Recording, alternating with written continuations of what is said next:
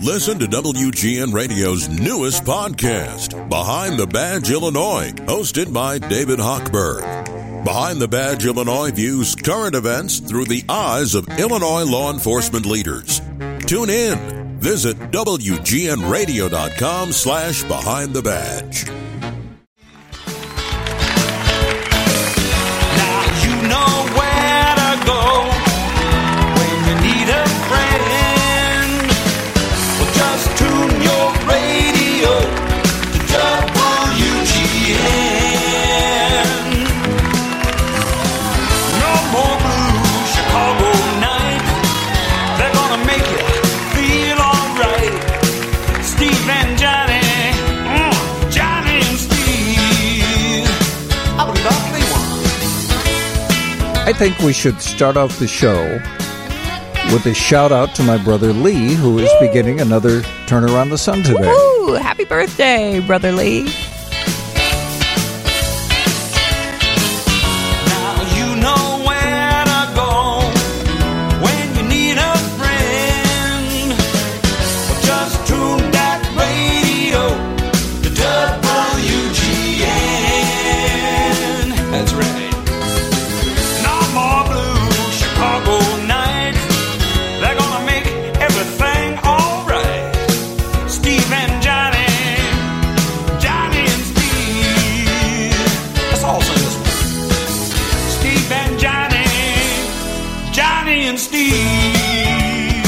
So now the question is, should we share the picture that I posted on Lee's page Sure. where he's waiting for his close-up? Wearing my coat. Yes. Looking very old Hollywood. Right. Yes. Yeah, we had fun. I found a picture of him wearing a very funny hat. Or was that a paper bag he had on his head? I don't remember. I don't remember. Yes. Hey, welcome in here. I know it's a short show tonight, but that's okay. Because I had to come to work to rest up a little bit. All this decorating for St. Patrick's Day. Oh, my gosh. And St. Patrick's Day is only 2 weeks? 2 weeks, yeah. And then 2 weeks after that is Easter. And to celebrate St. Patrick's Day, we're going to, in 2 weeks, we'll be introducing you to one of our new favorite performers. Yes, Grana Duffy. She is from Ireland. There's a surprise. Yes. And she is an extraordinary blues singer, guitarist. Hardcore blues, Chicago blues. Yeah. It's really, really good stuff. And she's got a couple of gigs here. She's going to be speaking to the Irish group. The name escapes me. But she has a hole in her schedule on Saturday night. So 2 weeks from tonight, she will be in the studio with us. Tonight, in just a little bit, we're going to welcome in an old friend, Sydney Friedman, the musical mentalist. Yes. If you have never heard Sydney, buckle up. I already found one of our own who's agreed to be a guinea pig? I mean, to be a guest on the show? Yes, to assist Sydney doing his incredible, miraculous things. And he's got a show coming up in April. He's going to tell us about that, but he stopped by here. And if you don't know Sydney, stick around. You'll get to know him, but you'll also be blown away by the things that he will do right here in the studio. Yeah. Amazing. Then a little later, our buddy Tom Appel, publisher of Consumer Guide, would be joining us with an update on some of the road tests, car news, some strange car news. And recalls. Yeah. Yep, we got a lot of ground to cover with him. Probably a lot of people are out. I posted pictures on our trip into the station tonight. There was a little bit more traffic than there usually is when we're headed in here later. And I think it's because we're in the middle of Fool's Spring. Yeah. this. Now, let's see. The first one was fake spring. Then and this now is it's full spring. And I'm beginning to think this one's just going to stick around. And today was absolutely gorgeous. We've got a couple more days of this. And then if you listen to the news, you realize how very lucky we are. The blizzard in California. Oh, yeah, that's like 12 feet of snow. Ron, was that the latest totals from California? Something like 12 feet of snow they're getting? I haven't heard the latest on the storm, but it was a lot. It was blizzard. I heard one report that it is half of a telephone pole. Oh, my gosh. Which, I'm like, okay. In my mind, I said... In California? Yeah, in California. I have a cousin that's stranded out there. She is a trucker, and she posted on Facebook. She is in a town called Mammoth City, but she's stranded there. She's going to be there for a while because she said there are humps in the snow drifts and you realize those are cars underneath those humps. And she was hoping that she was going to be able to get through it, but it really came on kind of fast. Yeah, they did predict that it was going to be big, but 2 feet of snow. And I said to you, that's 12. 12 feet. That's two why of we you. have separate Hey, that's 2 of you. Be nice. I'm the one that brought the cookies in tonight. That's true. They were good, too. I'll cut you off before you even get one. And we're doing a scratch and sniff show. So if you want to scratch your radio speaker, you can sniff Johnny's wonderful chocolate chip cookies. Large chocolate chip cookies. The large chocolate chip cookies that made our next door neighbor, wonderful little kid, Omar, say to me. You got to say. Having health insurance is important. Oh, no, that's not what he said. If anyone in your family has Illinois Medicaid, that's not at all what he said. Listen up. Uh-oh. Check I the mail have no for your idea renewal why form. he would say that. Complete the form We got some scurrying going on. and mail it back right away What so the you heck? don't lose your coverage. Yeah, this Omar is a very If prolific you do lose kid. Illinois Medicaid or all kids, Wow. visit healthcare.gov And so we're all trying to see if figure out you're where it's eligible coming to from. enroll Do we have in any a idea low-cost, where that is? Quality health plan. Healthcare.gov. Julian, you're back. Oh, it was me. Oh, was it? It was me. Oh, my Okay. gosh. It was coming through the internet. Sorry Oh, about that. okay. Well, at least No it was idea just what a that commercial. was. Yeah, I googled how many feet of for the blizzard, and what I had was 10 feet. So Okay. Well, my cousin is in Mammoth Lakes, California, and in a semi. She travels by herself. I've never met her. We connected, thankfully, through Facebook, and I'm following her travels as a solo trucker, and we're all worried about her. She says, "Hey, don't worry about me. I'm laying low till this melts, till I can get out of here. I'm not going to do anything stupid." So more power to her. And she's only been trucking for about a year and a half. She said What made her decide to... money. Well, there's that. It was some decent money, and she had her CDL, and so she decided to give it a shot. She started local, and then the money was even better.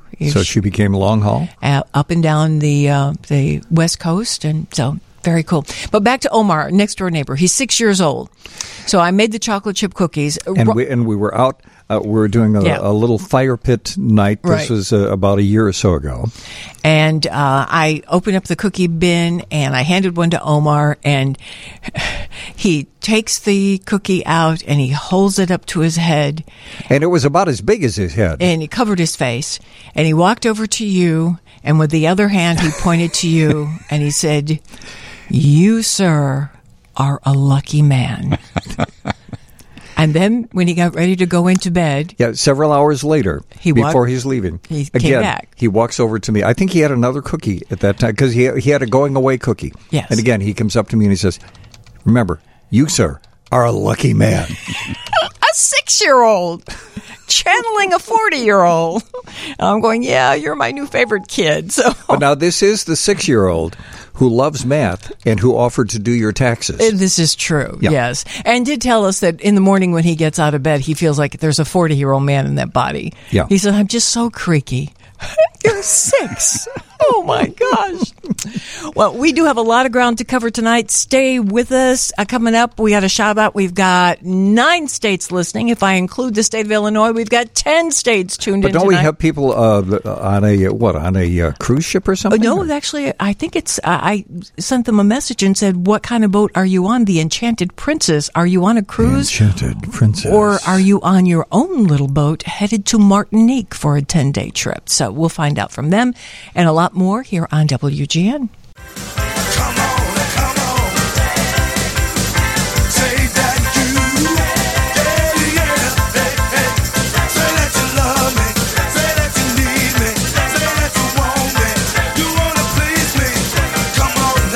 Steve King and Johnny Putman at WGN Radio.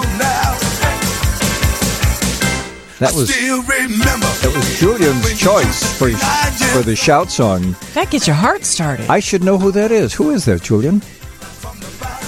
Otis Day and the Knights. Oh, yeah. Yes. Yes. Mm-hmm. Good stuff. Okay, so our shout out. I said I named the number of states we had listening, and 3 more chimed in. So now we're up to 12 states have tuned in tonight, and we appreciate that. So here we go. From the top, we have Bob and Sherry tuned in. James Kajewski's in Aurora. Donna Youngheim. Eric Baum is in Wells Beach, Maine, tuned in. Catherine Kamarzarek. Forgive me, Catherine. Celine Elders is in Chicago. Can you believe it? Chicago's listening. We're getting out to Chicago We Valley. are. Don's in Kalamazoo. Scott is in Pierre, South Dakota. Wally Powers is in Pinehurst, North Dakota. My Elgin fan club is tuned in, and no, they're not members of my family, even though I do have family in Elgin. George Clements is tuned in from Augusta, Georgia. Bonnie's in Butternut, Wisconsin. And I just like saying Butternut, Wisconsin. I love that. Dawn and Ellie are in St. Joseph, Michigan. We've got Lloyd Moncrief is in Ottawa, Illinois. Randall Traziak. You know what, you guys? If you want me to pronounce your name correctly, you might give me a phonetic spelling. That would be awesome. He's in Round Lake Beach. Brian Lefevre is in Bridgeport. Thank you, Brian. He's a regular listener. Chuck Snitchler, friend to this radio station, number 1 friend, getting all decked out. He's got his St. Patrick's decorations and his Easter decorations going tonight. Diane Vasquez, Celine Ellers, Janet Appenzeller is in Elk Grove Village listening on her AM radio. Judy B's in Oak Lawn listening on her C. Crane radio. Robin Aiken is in Port Charlotte, Florida. Rich Wade, one of the Wade twins, one of the Chase twins, says there's no concert tonight, so I'm tuned in from Troy, Missouri.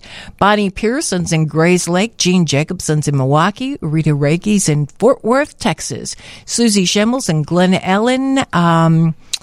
Let's see, Myrtle Beach, South Carolina. Peter Jacobowitz. Our buddy Bobby Danos is at the Sandwich Manor in good old Sandwich, Illinois. Scott Cooper's in Naperville. Deb Scott, thank you, Deb, for tuning in. John Couture is in Warren, Michigan. Dr. Cryptosis, Norm Rosansky, Nancy Hollins, Suzette Frederick on her AM radio. Jim Smith he sends a picture of his Panasonic transistor radio. Cool. Like you used to carry in your front pocket.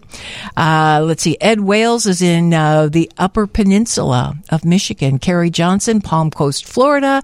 Sharon Malone in K-Town. Lester Clyden, her trucking buddy, is between Kenosha and suburban St. Louis, Missouri. And he said that well within listening distance tonight. Penny and Dave Kremenitzer are listening on the Enchanted Princess on their way to Martinique. He said, what do we know about the Enchanted Princess? Well, he says on our Facebook page, you can follow our 10-day voyage. We're here with Ed and Randy Kugel of Highland Park. Now, I looked them up. I didn't see any voyage. I don't know if it's a cruise ship or if it's their very own little Enchanted Princess, but we shall find out. Or maybe it's one of those cars that drives into the water. No. Oh. Mary Gold is in Tinley Park. Jane Stevenson is listening on her C. Crane in Wisconsin. Janet Gellert's in Gainesville, Florida. Susan Powell's in Memphis. Thank you very Memphis. much. Thank you for saying that, Susan.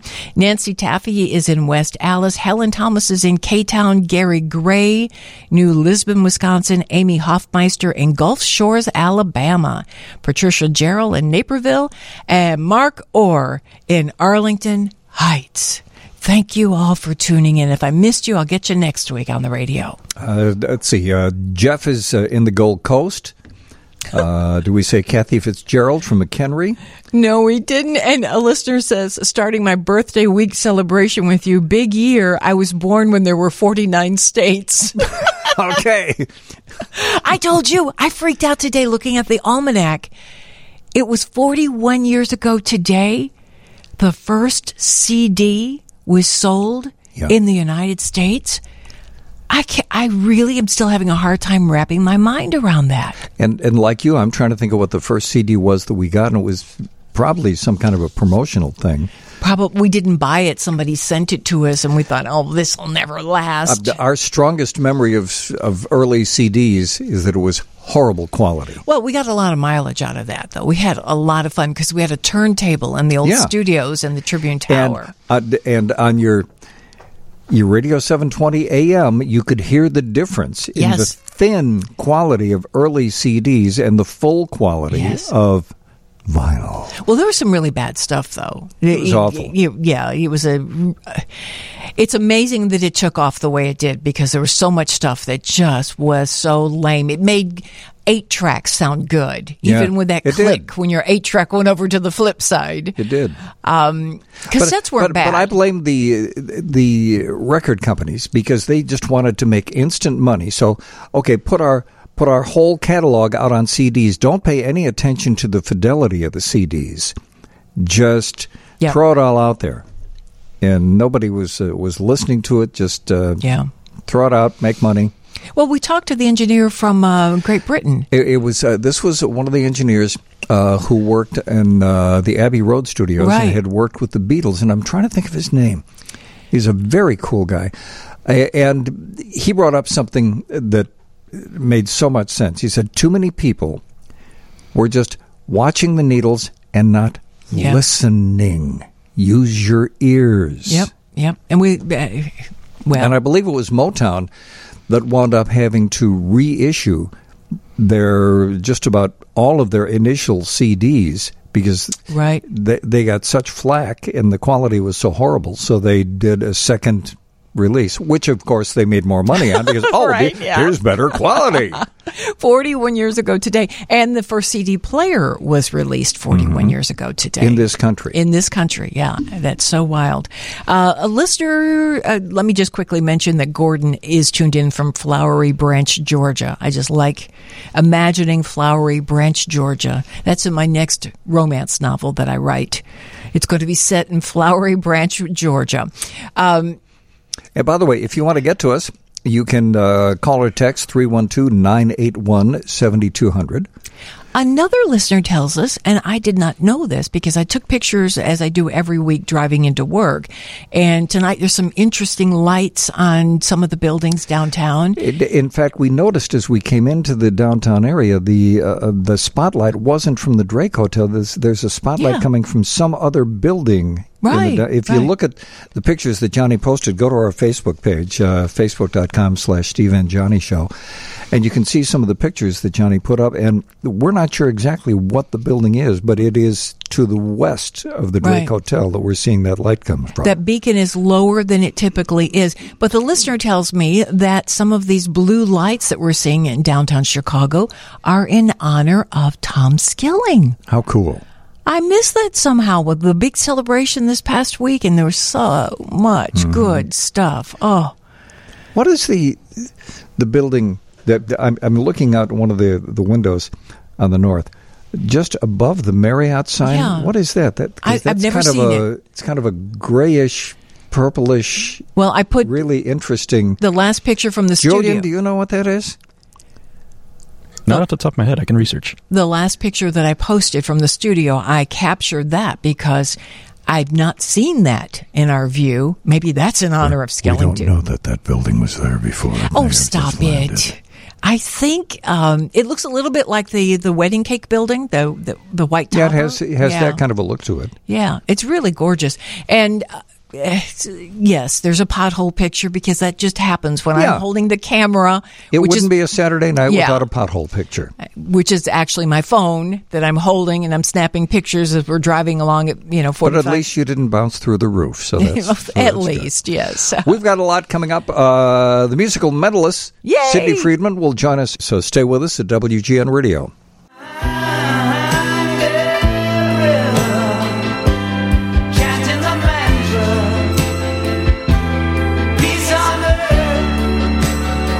Steve King and Johnny Putman at WGN Radio. Yeah, we're going to be playing those mind games. So buckle up. Our Budney. It's like a butt cake. Our butt cake buddy. Our buddy, Sydney Friedman, the musical mentalist, has been nice enough to join us. He did that. See, he's doing the Ouija fingers. Yes. He did something to you, see. He took away my tongue. Sydney is so amazing. We're tickled every time he joins us in the studio. He is the musical mentalist. We've had the good fortune of actually having you demonstrate your musical prowess on New Year's Eves. Yeah, that was some years ago. I brought the piano. I'll have to do that again. Yes, that was so fun because Sydney freaked us out when he said, all right, think of a song. And then you played the song that we were thinking of. And that's how Sydney works. That's a feature of my show. Yes. Oh, gosh. By the way, Sydney does have a show coming up, and that's going to be on April 3rd at Carnival, the Alley at Carnival at 702 West Fulton Street. But he's here with us tonight. But the blatant plug light is still flashing, so if people want to get tickets, what do they do? Where do they go? You go to SydneySecrets.com. SIDNEY. Not SYD. SIDNEY. Secrets.com. SydneySecrets.com. Yes. Is your book still available? Somebody asked me that the other day. You're a best-selling author. Yeah, but it was a bestseller some years ago. Yeah. Actually reached #1 on Amazon for self-improvement books. Wow. And yes, it is. They can go on Amazon and find it there. It's actually out of print, but there are people reselling it. And so Your mind knows more than you do. Your mind knows more than you do. Oh, right. Sometimes I wonder.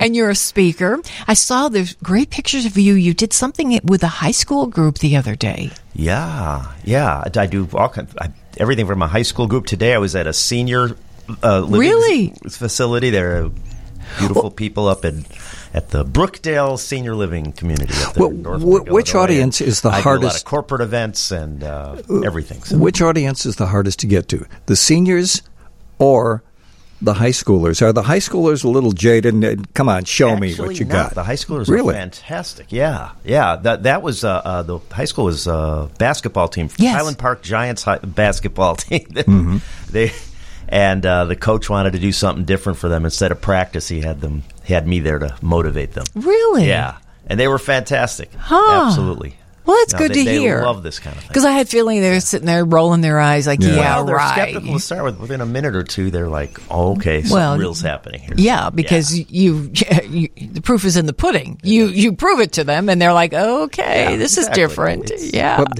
Let me stick with skeptics for a second. Is there, in your bag of tricks, is there a go-to that you use when you realize you've got a skeptical audience and you need to get them? Yeah, so I could demonstrate it for you here if you want. I may have done this one time before, but it was many years ago. Okay. Because there's a distinct difference between what a magician does and what a mentalist, sort of a mind power person does. A magician, and I happen to have a deck of cards right here, but it's not a card trick. You'll see what I mean in a moment. Okay. And for the people at home listening, or in their cars listening, just put your hands on the radio. Cards. And Steve and Johnny can see they're all different. Right. But I'm going to let you handle them in a moment. Okay. Because a magician would be holding these the whole time, and he'd be able to control your card without you knowing it. And it's quite virtuosic and remarkable.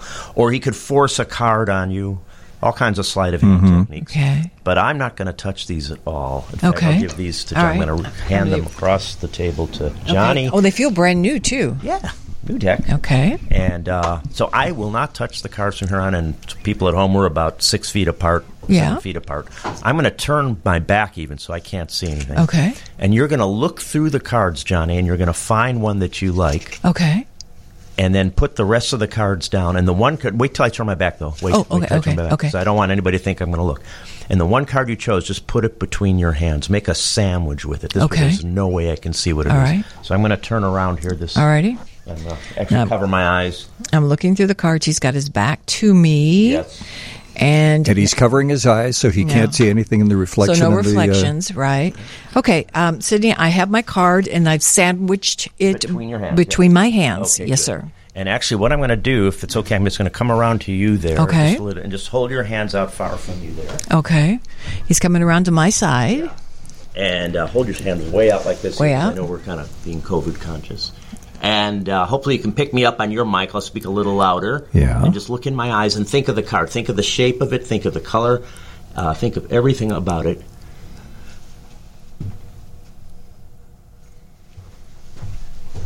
Okay, Sydney's going back to his side of the console. Mm-hmm. Okay, now initially you were looking at a red card, but you switched to a black one. So I'm thinking if you're now on a black card. Recently, you've been doing two things. You've been looking ahead, planning something, but there's also something from the recent past that you were trying to figure out and put together. Black indicates past, red indicates future. I believe it's a club, clover, because a lot of things have come together. There were some minor health things that were going on in the past, but a lot of things coming. You've been feeling good of late, so very good fortune. So it's got to be a clover, and it's going to be a high card. It's either going to be a jack, a queen, a king, or an ace. I'm going to say the king of clubs. Is it the king of clubs? Holy crap. Look at that. Yes. It's the king of clubs. And I had the king of hearts. And I went, no, I'm going to go club. And that's what I was picking up. Oh, my gosh, the goosebumps. There you go. And now, again, to people at home, I wasn't touching the cards. No. I still haven't touched the cards. No. It's totally a choice. We didn't talk about this ahead of time. No. You haven't written anything down ahead of time, nothing like that. So. And Sydney, I want to do a little behind-the-scenes thing. I believe everybody will be able to see this because you brought a professional photographer in with you. A videographer, yes. In fact, I'll even mention her. Mei Ling Jin. She's a very well-known actual videographer. And she's doing a video of this. She's a spokesmodel for products and so forth in town too. So she's so this video is going to wind up on your page. Yeah, I'll send you clips. You can post it on your Facebook. My heart. All right, I don't want to cause any heart problems. I was a little worried. I thought, what if this doesn't work? We're live on the radio. Yes, but that's the thing. And Some I of did this the doesn't, heart. so that's good that you. This isn't 100%. I've missed things too. I'm going to add that everything you said is correct. Oh my God! The things that we've been going past, present, future, blah blah blah. Yes, blah, blah. That's true.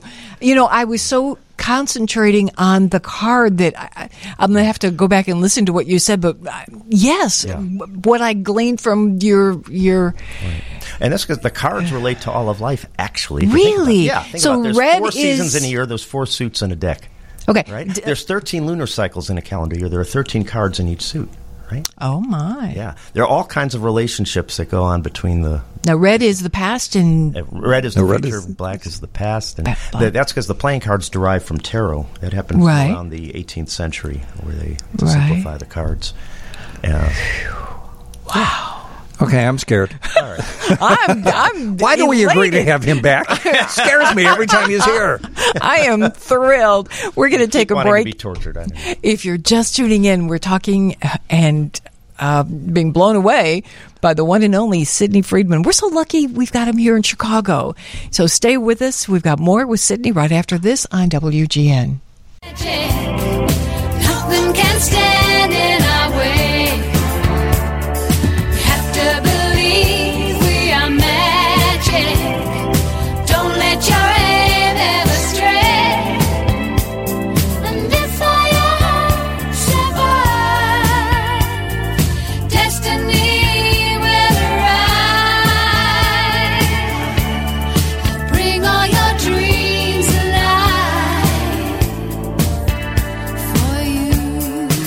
Steve King and Johnny Putman at WGN Radio. You have to believe we are magic. Yes. Sydney Friedman, the musical mentalist, in the studio with us. And if what just happened doesn't make you a believer, I don't know what will make you a believer. And again, we can only tell you, we didn't know that this was not set up ahead of time. No. Sydney walked in here during the newscast at 11 o'clock. Well, now, did he walk in or did he kind of He float floated in here. Sydney Friedman is our guest, the musical mentalist, combining telepathy with just innate ability. I mean, you were born this way, right, Sydney? Yeah, I was born crazy. Yeah, absolutely. There's a song in that. Weird. There's a That's song the title in of that. my album, Born Weird. Yes. Anyway, but you've actually been demonstrating your abilities since you were quite young. Yeah. There's a story about you and a woman that realized that you could communicate telepathically. And well, yeah, and I have to say, some people call it telepathy. Some people call it ESP, extrasensory perception. Some people call it an intuition. Right. Some people do not believe in this at all, and if you don't, I don't care.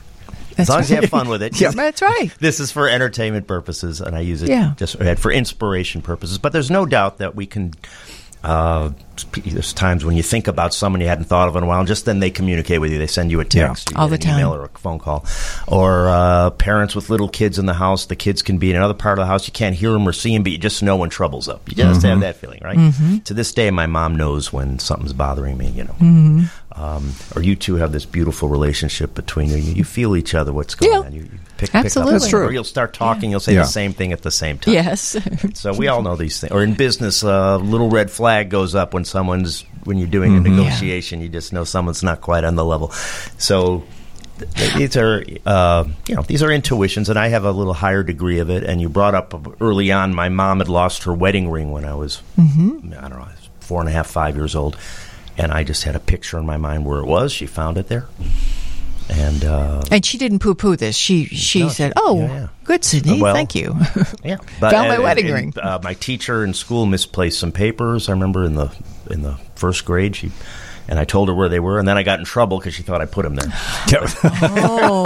But the girl I dated through college was super good at this, amazing, and we would practice for those years over and over and over. So it kind of helped you hone and I've had some mentors along the way, and I don't think I've ever asked you this before because you're an incredibly upbeat person. You're very healthy. You've got a picture in your attic because you never age. We've known you for years and you don't age. Right. Do you have days when because there's so much intuition that you're working with where that your body's just not cooperating? This is a great question. It's similar to an athlete where a pitcher in baseball every 4 or 5 days he has to go out and some days he's going to have his fastball or his breaking pitch, and some days it's not going to be quite right. But there's a whole ritual and a process of leading up to that game. Any athlete or a basketball player before the game, and so what you see here is what I'm demonstrating to you, but there were a couple hours beforehand where I'm getting my mind set and getting it into. So if you're not feeling well, you just realize I have to do extra hard to get into that zone. So really? It's a zone. I just can't walk down the street and do this usually. So isn't that kind of like that? I will never forget. I don't know if you know Tommy Emmanuel. He's an extraordinary guitar player. And we've had Tommy on the show many times. I've heard him on your show. Yeah. One of the first times that we were doing a show with Tommy, and we're dear friends. We were hanging out with him. He was staying at our house.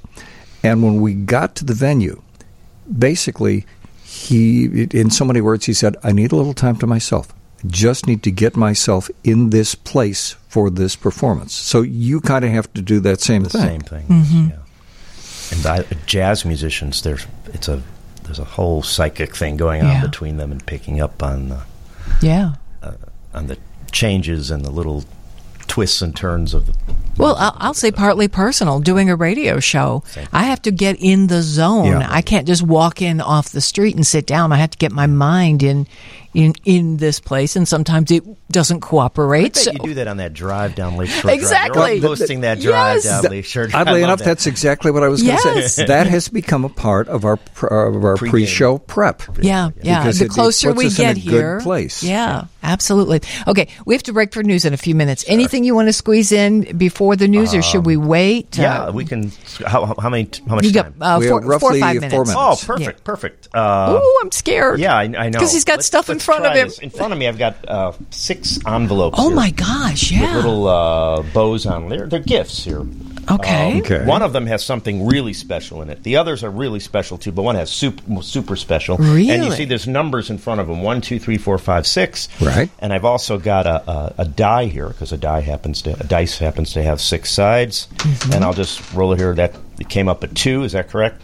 Yep. Steve, and I'll came roll up it 2. again. Just so you can see it's not loaded. What's that? A 4? 4. Yep. Mm-hmm. Just one.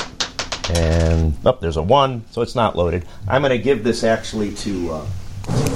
Okay, he's leaning over the. Okay, so I've got it. Giving it to Steve, and what you're going to do is actually do it right in front of you like this here, and just put your hand, just so it doesn't go flying on the floor. Do like this. Put your hands over it, cover it, and then open up your hand slightly and look at what number you have. But don't tell me what the number is. Okay? Let me just roll it on. Throw it down there, then open up look the at hands. the number. Got it. Okay, and just focus on the number. Mm-hmm. And I'm going to rearrange these envelopes because I want one to end up in a certain position here. Here. And we'll put this one there. Okay, good. All right. So, I don't think Is it... I'm getting a 6. Did you get number 6? Yes. You did. There we go. No.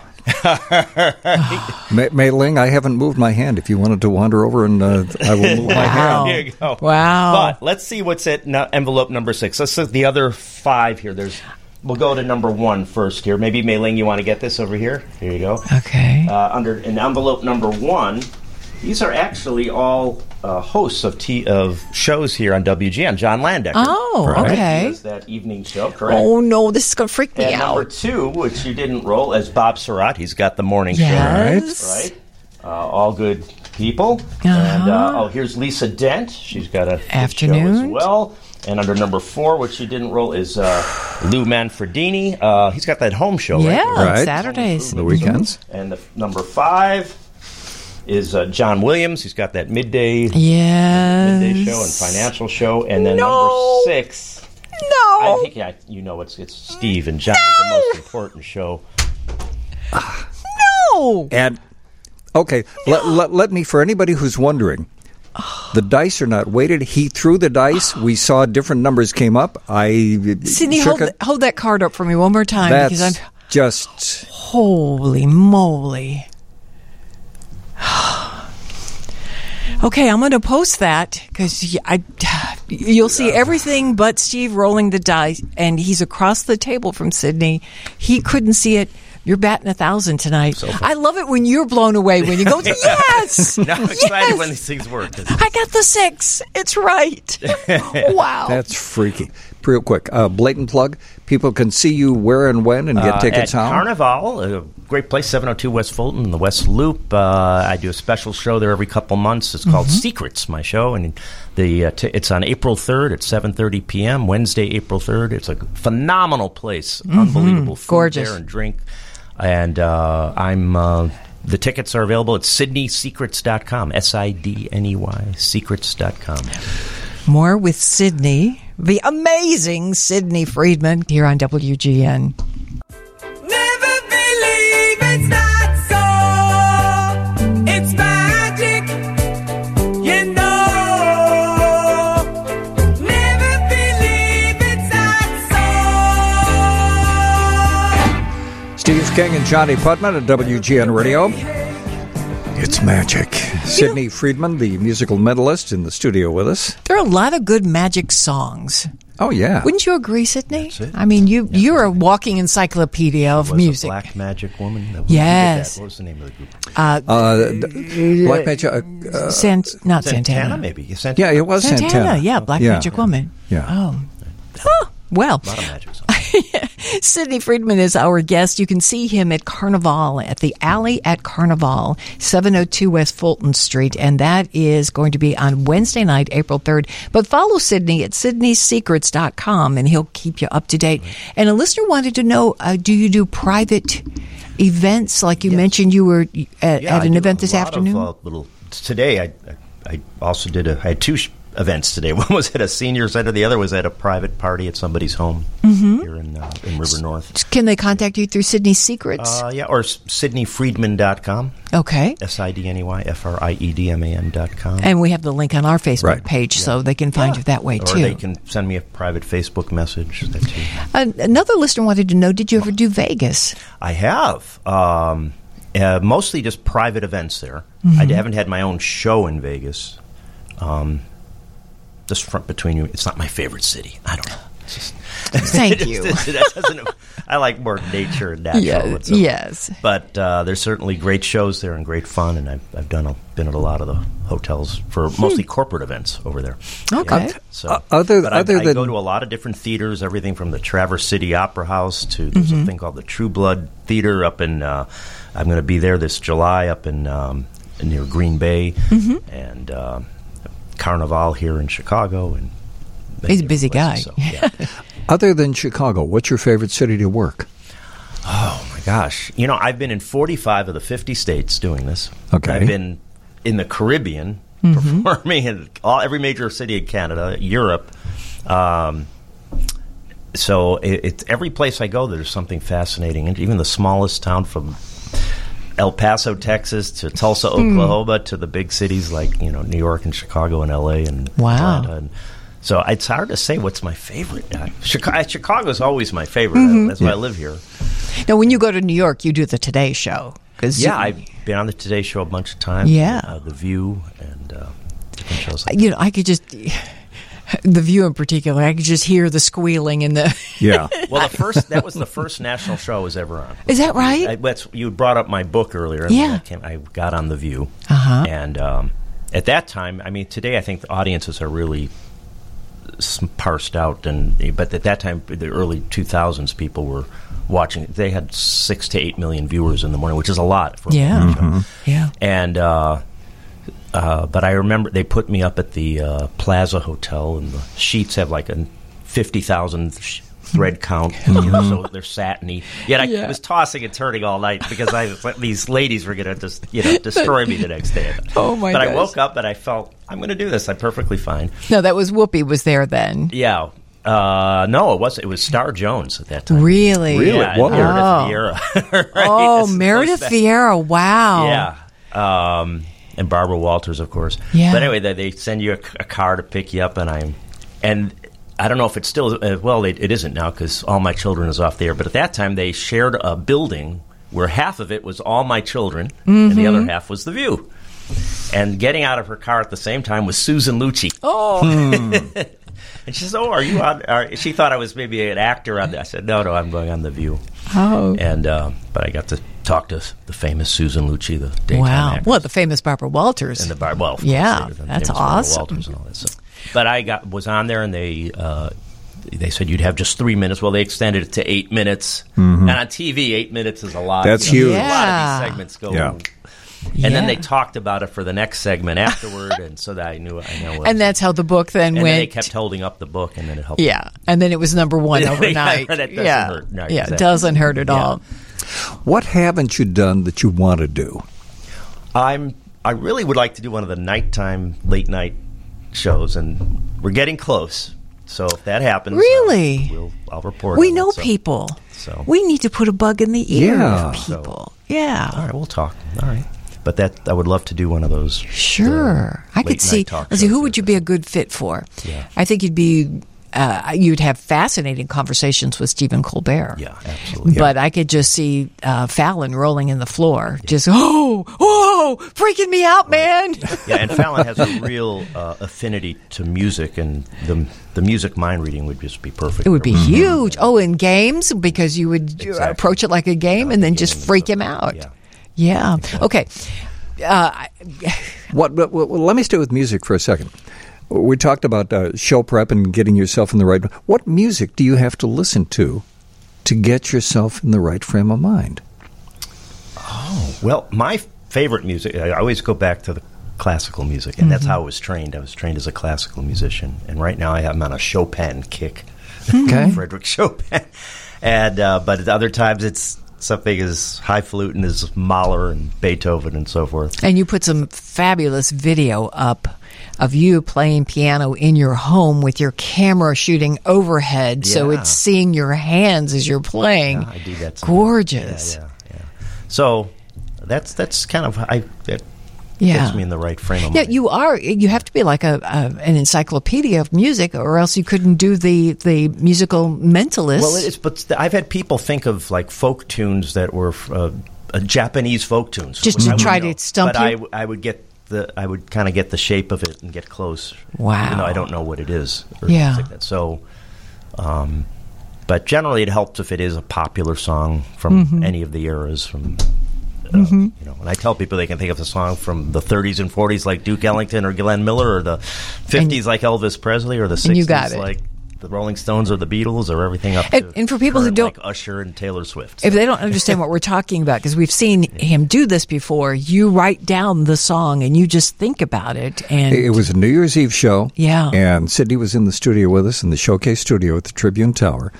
And he'd be sitting on one side of the console, and people on the other side of the console would think of a song and write it down, and he would start playing the song. I remember the one and only Ronnie Rice said, "Man, I don't think I want you sitting next to me because you're a little scary." He was scared. Like that was the time we were on with Ronnie Rice at Corky Siegel. Corky Siegel, in this studio, right? Because over at the Tribune Tower, it was Lisa McClowry and Empty Pockets, and Lisa's the one who introduced me to you. That's right. Yes. Wow. She's Lisa McClowry, you guys. If she comes to your neighborhood and she's performing as Cher, see that show. Unbelievable. I don't know if we said that she got the award for the best tribute artist. The best tribute artist. And there are a lot of tribute artists in this country. And this is all over the country. And she, hands down. She won. People doing Elvis and Michael Jackson and all these people, and Willie Nelson tribute, but she is... You swear it was Cher. Unbelievable. But she has that vocal instrument that's... And the costumes. And the costumes. And and the makeup. Unbelievable. And she mastered the mannerisms and the whole Yes. Yeah. Oh, my gosh. Well, I got to thank Lisa sometime for introducing us, because I remember that text. She said, if I come to the show, could I bring a friend with me? And you walked in and we went, okay. Yeah. And the rest is And that was how many years ago? Oh, that was probably 10? Late 90s maybe. Yeah, at least. Like You're absolutely right. She was still playing the Redhead piano bar. Yes. That's right. Yes. Oh, my gosh. We're going to take a quick break, and then I'm going to ask you, could we do one more fabulous feat before you get out of here tonight? Sidney Friedman is our guest. Go to SydneySecrets.com or check out Sidney, S-I-D-N-E-Y, Friedman, F-R-I-E-D-M-A-N. And to answer the question, can you hire him? Yeah, reach out to him, find out what's available. He's a busy guy, and you might get lucky, or go see him on Wednesday, April 3rd at Carnival, the alley at Carnival, 702 West Fulton Street here in Chicago. Back with Sidney after this on WGN. Try to understand. Try to understand. Try to understand. I'm a magic man. Steve King and Johnny Putman at WGN Radio. That, believe it or not, is Dolly Parton. Yep. That's the rock star Dolly Parton from her hit album Rockstar, and she's with Ann Wilson of Heart. Doing Magic Man. And she said she had to do that song. She said this is Carl's version. Her husband Carl Dean's favorite song. That's her 49th solo album. Unbelievable. Magic Man. We got a Magic Man in studio with us tonight. And again, for anybody just joining us, the blatant plug light is on. Sidney Friedman is in the studio with us. You can see him at Carnival. And the date and the tickets and everything? Yep. April 3rd. April 3rd. It's a good thing you knew it, or I wouldn't have been there. April 3rd, Wednesday at Carnival. And it's like a speakeasy type room. They take you around to the back alley, You're accompanied, so don't worry about it. They take you back there, and you go in a secret door, and up a freight elevator, then down a secret hallway, and it opens up into this speakeasy room. A couple hundred people can sit in there, and it's theater in the round. Oh. So I'm in the center. This way, there's no mirrors or trapdoors or anything like that. And I play to the whole audience, so you're not looking at my butt too long. And and we get a lot of local celebs showing up to this, too, and it's a fun time. Go to SydneySecrets.com, and it's Sydney with an I, secrets.com, to get more details. Yeah. Okay, before we run out of time, you said you'd do one more fabulous feat for us. As you know, life is a puzzle. Yes. Right. Everybody listening, everybody out there, we're all trying, throughout our lives, we're figuring out the puzzle of relationships, trying to make a perfect fit with each of our puzzle pieces with someone else, the puzzle of finances and career and our health, trying to get that right and so forth. So I have here a bunch of puzzle pieces. And I'll just shake them here. They're in a little clear plastic box. Yeah. And I'm just going to show them here to Johnny here, just so you can verify these are all different shapes and colors and so forth. Right. And what I'm going to do is I'm going to shake them up. In fact, I'm going to hand them to you, Johnny, and just keep it shut. Okay. And just shake them up a little bit. So totally shaked up. And while you're doing that, I'm also going to show I have a green envelope with a seal on it here, which it's a large envelope, and it's about 8.5 by 11, and I'm just going to place it on the table right in the middle of us, right over there. A lime green envelope. You've shaken those, and I'm just going to drop them all on the table. I'm going to open up the box here, and we're going to drop them out here just like that. Okay. And then we'll just focus on the face-down ones, because I don't want to see which one you've chosen. I'm going to spread them out here. And you can see there's a bunch of them that turned up face down. Mm-hmm. So, Steve, I'm going to put my finger over some of the face down ones. You tell me which one you want as I go. Just tell me stop whenever you want. There's one there. Stop. Well, this one here? Yep. You're sure? You didn't want that? You want this one? Yep. I'm going to push that over here right next to the envelope. The others we won't use. Mm-hmm. Okay? Okay. I'm now going to open the envelope. Huh? You've got a big lime green envelope with a seal. There we are. Okay. And inside is a puzzle of the Mona Lisa. I have to return it to the Louvre by daybreak. So anyway, but she's missing a piece. Can you see that? No, you're not going to. No. And now Steve chose one of these pieces. Yeah. From a whole different bunch of pieces here. Yeah. It may not. Let's see. It will. I'm going to put it in, and it actually is it's the one piece that was missing. Okay. Gosh. We have solved the puzzle of life. Were there like 50 pieces in that box? There are, I think, about 45, 50 pieces. And they're all different? They're all different ones, yes. I mean, I held it. I looked at and it. You can see them here. I still have them out. Oh, my gosh. And one piece was missing. And, Steve, you picked that one piece. Okay, I'm scared. That's just... Do you ever get tired of people saying, that's just amazing, Sydney? That's so amazing. No, I guess you don't get tired of that. No. Wow. Yeah. That's something new. You've never done that here before. No, and it's not easy to do because it's an influence thing. I'm actually, as I'm putting my finger over these, I can see which one it's going to be, and I'm trying to get Steve to stop. And yet you asked him if he was sure he wanted that one, and he said yes, he wanted that one. Yep. And I knew he would because once he makes up his mind, he's set on it. I know. Can you believe that? Right. Wow. I'm trying to imagine what it's like in your head when you say, oh, I'll take a jigsaw puzzle and I'll take the pieces and I'll make one piece fit. That in itself, just coming up with the various things that you do. I'm continually creating these little scenarios and so forth. It's okay, fun. Speaking of that, don't tell us how it's done, but what was the hardest trick you ever figured out? That he does. That you do. Yeah, and it's not so much figuring out, it's about doing it enough, and I have a cadre, I'll use that word, of friends, so forth, that I practice these things with until I get enough of a success ratio and I can figure out the pitfalls and so forth.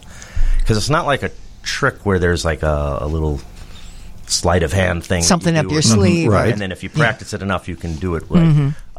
This is more of a how you can understand the psychology of others and do a little bit of influence and understand the probability and so forth. So you keep practicing. So the hardest... The music mind reading is the hardest. It was some 20 years of doing before I had the confidence to do it in front of others. So the next time I'm here, we'll do that again. Okay. 20 years? Yeah, some 20 years. Because you, in fact, when we said you're going to be on the show, first thing people remembered was the night when our engineer, Bob, came in here. Yeah.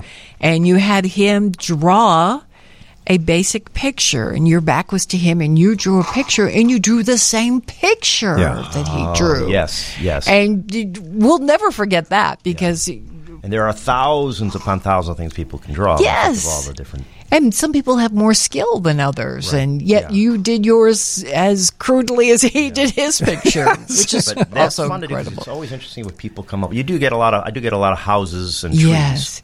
Oh, in fact, you But- said don't do a house and don't do trees. Yeah. But someone the other day had a snake, which I thought was no one does a snake before, and then so it's always interesting to see different things. Wow. Time always goes by so fast when you're in here with us. It's amazing. Yeah. Do you wake up and say, "Oh," like out of you've dreamt a possible concept for something that you could add to the act? Yes, yeah. So I probably have some 7 or 8 hours of performance material, so to speak. Really? And each show is an hour and a half. Maybe. So if somebody has seen you the last time you were at Carnival, come back. It'll be you- completely different. Yeah. Some things I keep as things as their favorite. It's just like musicians; they got to do their hits, right? Yeah. Or everybody's like, "Wait, he didn't do his hit." You know how that is. Yeah. But so there's certain things that stay the same, but others are always evolving and changing. But did you, to Johnny's point, did you ever wake up from a dream and you've got something for your act fully formed? No, it's never fully, because there's a lot. I always tell people, like songwriter, no songwriter has ever won a Grammy. Only song rewriters. Yeah. And it's the same with everything else. It's in the rewrite. It's in the revision. So you wake up with the germ. I come up with the germ of it, or sometimes the whole scenario, but then there has to be a lot worked out and so forth. Oh my God. And this is, there's a lot of talk about artificial intelligence in the last year and a half. This is instead of AI, this is intuitional intelligence. I love it. I like that. I love it. Figure out these things that I can use. I'm going to use that. Yep. And after you've seen Sydney perform, you're like, aye, Captain, whatever you say. Yeah. I'm on board with you. All right. And he is the captain of his own boat, too, on top of this. Right? Oh, Sydney, thank you so much for your time. Oh, my gosh. Steve and Johnny, it's amazing to be here always. Love you guys. What a pleasure. Love you guys. And before you get out of here, the blatant plug light is flashing again, so people can see you again where and when, and how do they get Carnival tickets? On the 3rd of April, Wednesday night. This will be Secrets 7. It's the 7th time I'm there. I'm there every few months, but this is going to be a special one, this one. And tickets are available at SydneySecrets.com. SydneySecrets.com. And that's only a month from now, believe it or not. We've slipped in. We're already about 60% sold. So oh, my gosh. Probably within the next week we'll be sold out. So. Well, good for you. Wow. Thank you so much, Sydney. Please come back soon. Next time you got to bring your piano back. We will do it. Yes. Okay. I predict I will. And if people want to get to you on Facebook... Oh, yeah, just Sidney Friedman. Instagram is The Musical Mentalist. Mentalist I'm not Instagram. following you. I will on Instagram. Yeah. Instagram, I got a big following. And any other social media sites? And just he's everywhere. Facebook, Instagram, LinkedIn, whatever. Yes. But those are enough. Yeah. Thank you, Sydney. You got it. Thank you, Have Sydney. a great week. This Appreciate is it. Thank you so much. More coming up. Stay with us at WGN.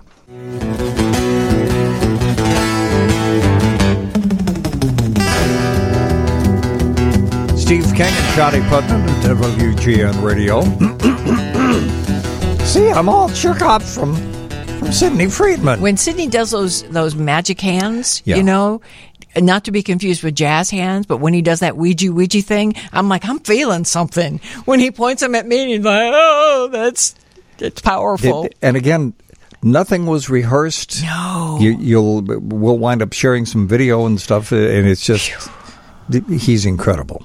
And you know what? He's just kind of mellow. Yeah, and humble. Yeah. Like, okay, well, I got lucky. No, you're just good. Yeah, really, really good. Wow. Well, we're going to segue now to Car Talk. Yeah. And the man who is the publisher of Consumer Guide. That will be Tom Appel. And the song we heard tonight, Tom, because we're playing Tom's Tunes, everybody. And the first song we heard was what, Tom? That was Pipeline, and that was live by the California Guitar Trio. I like them a lot. I like that song. Seriously talented dudes. Yeah. And that's off a live album that they've been recently recirculating. Ooh. And by the way, the Tom says tonight's theme, because there is a theme for every edition of Tom's Tunes. And the theme for tonight's edition is Hold My Beer and Listen to This. Tom doesn't even drink, but he gets it. Wow. Well, Tom was in studio with us the last time we did our car segment with him, which was fun, and thank you for being in the studio with us. Well, actually, I should say thank your wife for driving you down here in the Mini Cooper that night, right?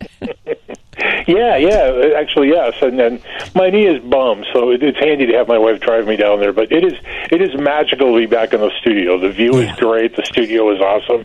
It's just a great place to be sometimes. Well, you guys have to come back down. Yeah, anytime. Yeah. What are you driving now? I am driving, I'm glad you asked, the Dodge Hornet.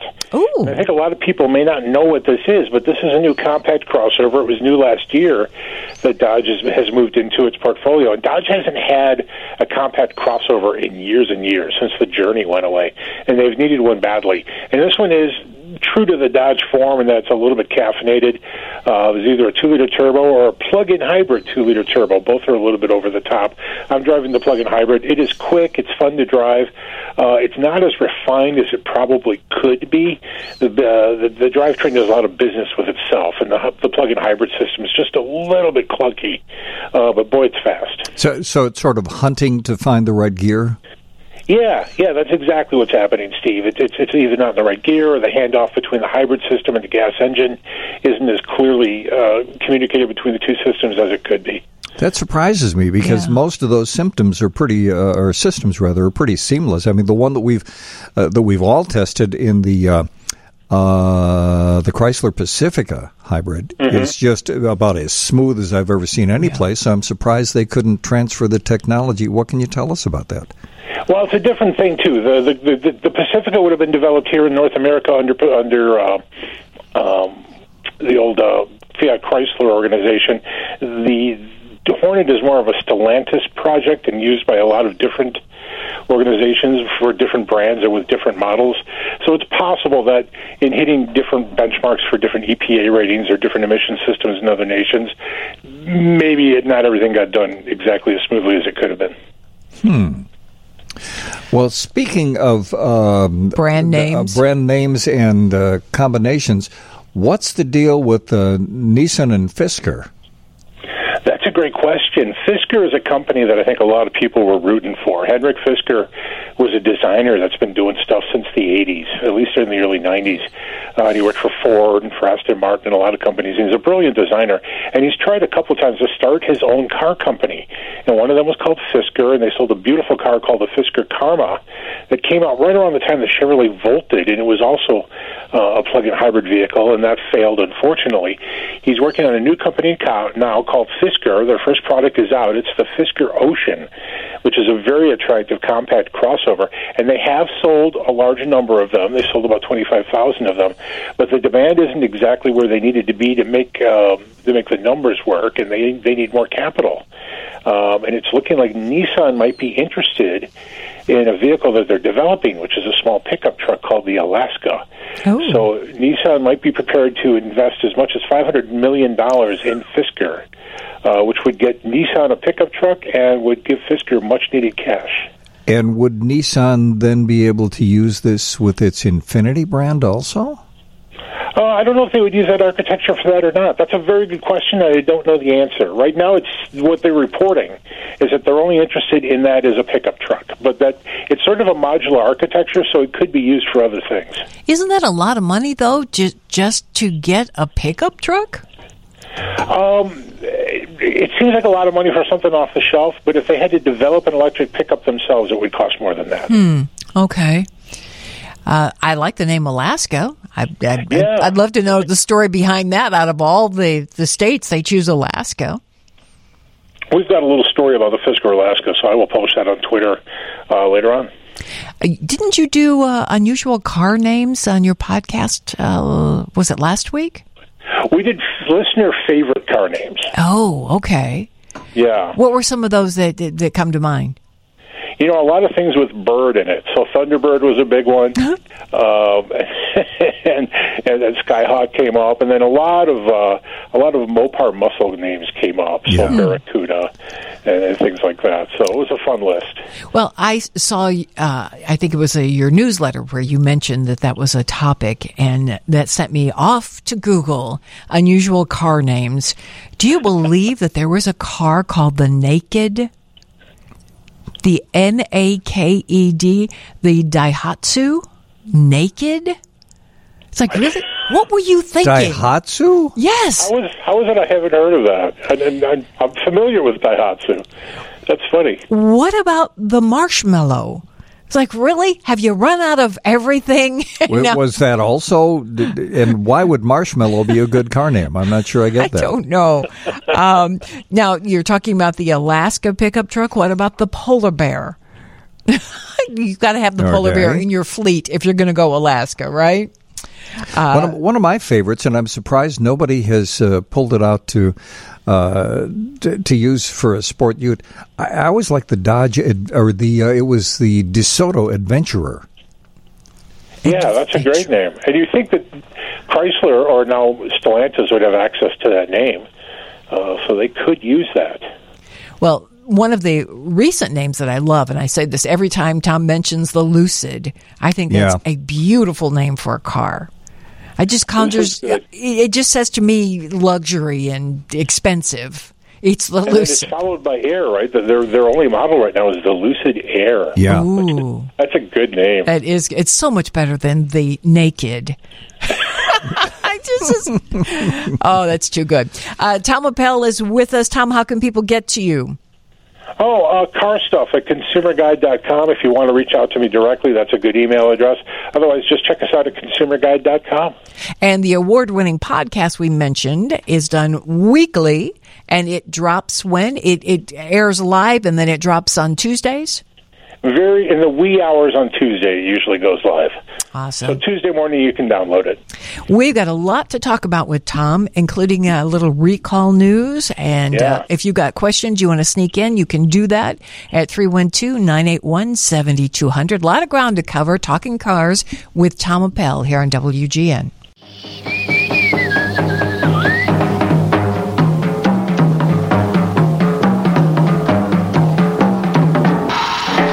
Steve King and Johnny Putman at WGN Radio.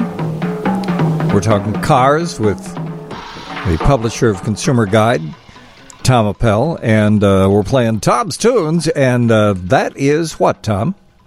That is Big Noise from Winnetka by Bob Crosby's Bobcats, a little spin-off band of the Bob Crosby Orchestra. And it's really just two guys, the bass player and the drum player, going totally bonkers. That goes way back to 1938, and there is excellent video of this on YouTube, so people might want to check it out. It is just the drummer, just the bass player, and they're being crazy, and it's fantastic. And I've heard a couple rumors about this, and I'm not sure if that was the first version or if the first version involved Gene Krupa, but I think it originally, I think it originally did start at a gig in Winnetka, and weren't they on kind of a break, and the two of them just started jamming around, and that's what they came up with. That's certainly what it looks like in the video. They had just written something funny on a chalkboard behind them, and it's just the two of them goofing off, and there's a bunch of chairs that no one's sitting in, so it feels like exactly what you said. It also sounds like there's like a child's whistle that's in there. So that was, I believe, either I think it was the bass player that was whistling along. Oh, with it. really? Yeah.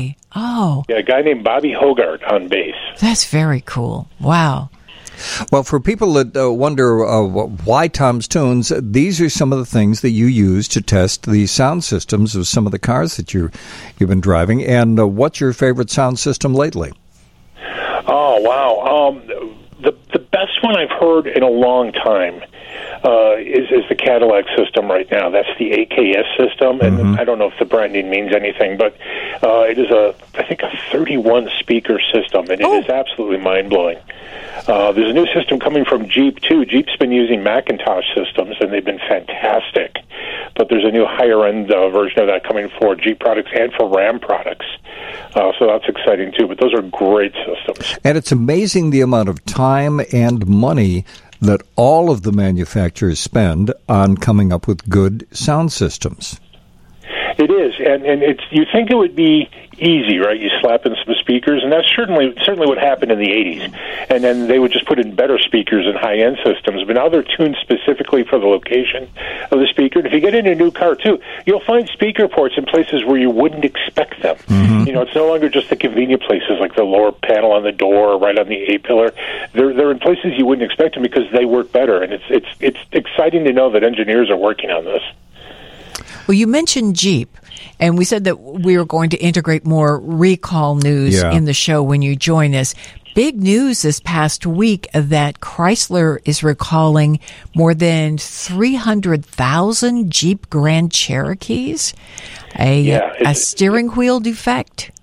Yeah, what years are those? I just wrote this down. 2021 through 2023 for the Jeep Grand Cherokee and the long wheelbase Grand Cherokee L. So they're both involved in this. Notices, as we always talk about, will be going out in like a couple of weeks, or like 8 weeks. It always takes forever for the notices to go out. Wait a minute. You could lose control of your vehicle. The good news, yes, you can. That's the bad news. The good news is apparently it lets itself known before it just fails. So if you're driving your car and you feel any vibration, park it. Wow. So I just found... I'm pausing you for a quick second. Speaking of it makes itself known, one of my problems with the technology in a lot of new cars, you be driving along, you'll hear a beep, you get a message, and by the time you take your eyes off the road to look down and see what the message is gone. Gone. They need to do some fix on this so you can see, if this just said, you might want to pull over because your steering's about to fail. You'd want to have that message stick around long enough for you to actually read it. That is an interesting thing, and it's not just in terms of failure, but some of the driver assistance programs, especially things like blind spot alert. Yeah. Sometimes if you're fixated on the road ahead, and that often indicates with noise and often lights on your outside mirror. If you're not paying attention, you may not immediately be aware of where that was. You heard it. So you know it's something up, but if you're driving at night, you may not see into your drive spot, into your blind spot. So yeah, it would be super handy if that's something about that persisted longer than just the short burst. So back to the Jeep recall, 330,000 Jeeps recalled. What you might experience is the steering knuckle separates from the upper control arm ball joint. No. This just sounds serious. No. It causes the wheel to fall outward, which may cause you to lose control on the road. Oh, by the way, I would think if the steering wheel is falling outward, yes. That might cause me to lose control. And anytime you talk about a ball joint and a knuckle and things separating, it's just freaking me out. This is March 3rd. The letters will go out April 12th, as Tom said. You may also contact the manufacturer's customer service. The recall number is 10B as in boy. If this is the first you've heard, the 21 to 23 models of the Jeep Grand Cherokee L and the 22 to 23 models of the Jeep Grand Cherokee. Boy, 330,000. That's a lot of cars. Well, it's all of them. All of them, yes. Yeah. That's basically all the vehicles that were built during that time period. So they're all affected. So this is one of those things where dealers are going to make a little money, but this is going to cost the manufacturer a fortune. Again, that's a good point, because it's not going to cost you, the owner, a thing. All of the defective unless parts. You crash. Well, yeah. But thank goodness, Chrysler, correct me if I'm wrong, Tom, they've said that they're not aware of any accidents or injuries related to this. They became aware of the situation, and that's probably why it's April 12th when you're going to get your letter. Yeah, so they know this thing is coming loose or whatever the deal is, and they're going to get them all fixed right away. But, yeah, you wonder how this still happens in this day and age. Steering gear feels like something that just has worked for so long, it should just work. Yeah. So this is a little disappointing. This is one of those things where we think we're ahead of the game and like, oh, maybe we're still subject to the laws of physics. Now, we're going to be, each time we have Tom on, we're going to do a little segment that deals with recalls. But shouldn't we mention that one of the good things about recalls is, and correct me if I'm wrong, in most cases, a recall is for something that most of the drivers haven't experienced, but we found out it's a possibility, so here, we want to fix this before it causes you problems. Yeah, and there have been so many horribly embarrassing recalls going way back that manufacturers now act on these very quickly, and they don't wait for an actual formal legal recall. The government hasn't told them to act on this yet. They're just acting right away, which is good, because we talked about on air that ridiculous General Motors steering situation with the key. Yeah. Mm-hmm. And that was the thing where General Motors kind of balked about talking about it and then did a half fix that wasn't sufficient. It was hugely embarrassing. And that was right when Mary Barra was promoted to CEO, and everyone thought that was going to be her downfall, but she survived that. Or that she was the one being thrown to the wolves. Yeah. Well, that was kind of it, yeah. And now she's still there, so God bless. Well, before we take a break for news, I'm going to ask you the obvious question. If you're in the market for a Jeep, should you hesitate, or because it is a recall and there have not been any accidents or injuries, is this something that should stop you at this point from or should you use that recall to negotiate a lower price? It's 21 through 23, so there shouldn't be too many 23s left on dealer lots anyway. And the 23s that would be on lot would be under a stop sale until the thing was fixed. Oh, okay. So I wouldn't worry too much about buying one. Now, if there are 23s left on a lot, unfortunately, they're not available to you at the moment. Johnny was mentioning this awful story out of California involving Camaros that are being carjacked, or hijacked, or stolen like crazy. Yeah. The most attractive car for thieves in California, Los Angeles County, California. They report a 500% increase of stolen Camaros. And Tom, it's because the key fob for the Camaro can be cloned, right? Well, that's a very good question. Key cloning is an interesting bit of thievery, and there's two components to it. There is the one we know is happening for sure, and that's where you take your car to some disreputable shop, and someone there can get a hold of it. Maybe the shop's not disreputable, but someone there can get a hold of your key. They can clone that if they're up close. The other thing that's suggested is happening, but though I've never seen actual proof of this, that people can walk near you while you're using your key fob and can grab the signal. Now, that's theoretically possible, but I'm not sure anyone has ever actually proved that has happened. It's a thing to worry about, and as electronic devices get better, it's something that can happen. As for the Camaro itself, it's interesting that the Camaro would suddenly be hot because production has just ended. So there are no more Camaros coming, and I wonder if suddenly people think they're collectible. Well, as I understand it, they're being used for street racing, which we have a problem with that in Chicago, but apparently it's really big in California, where they have year-round decent weather. And also, the vehicles have reportedly been put on ships to send to far-flung places where people are willing to pay big money for a stolen vehicle. And so when I heard the story, I immediately wanted to find out, well, okay, how do you go about cloning it? And a couple of stories I read indicate that you can buy a device on the internet that allows you to sit in someone's driveway and clone that key. And I want to say that has been available for a while, but I thought that most manufacturers had come up with some degree of protection against that. Yeah. Yeah, and that story was wildly popular and well circulated for some reason in Europe, that was a possible thing, less so here. But again, I've talked to even members of the Chicago Police Department, and though they're aware that this is a possible thing, they're not aware that it's actually happened.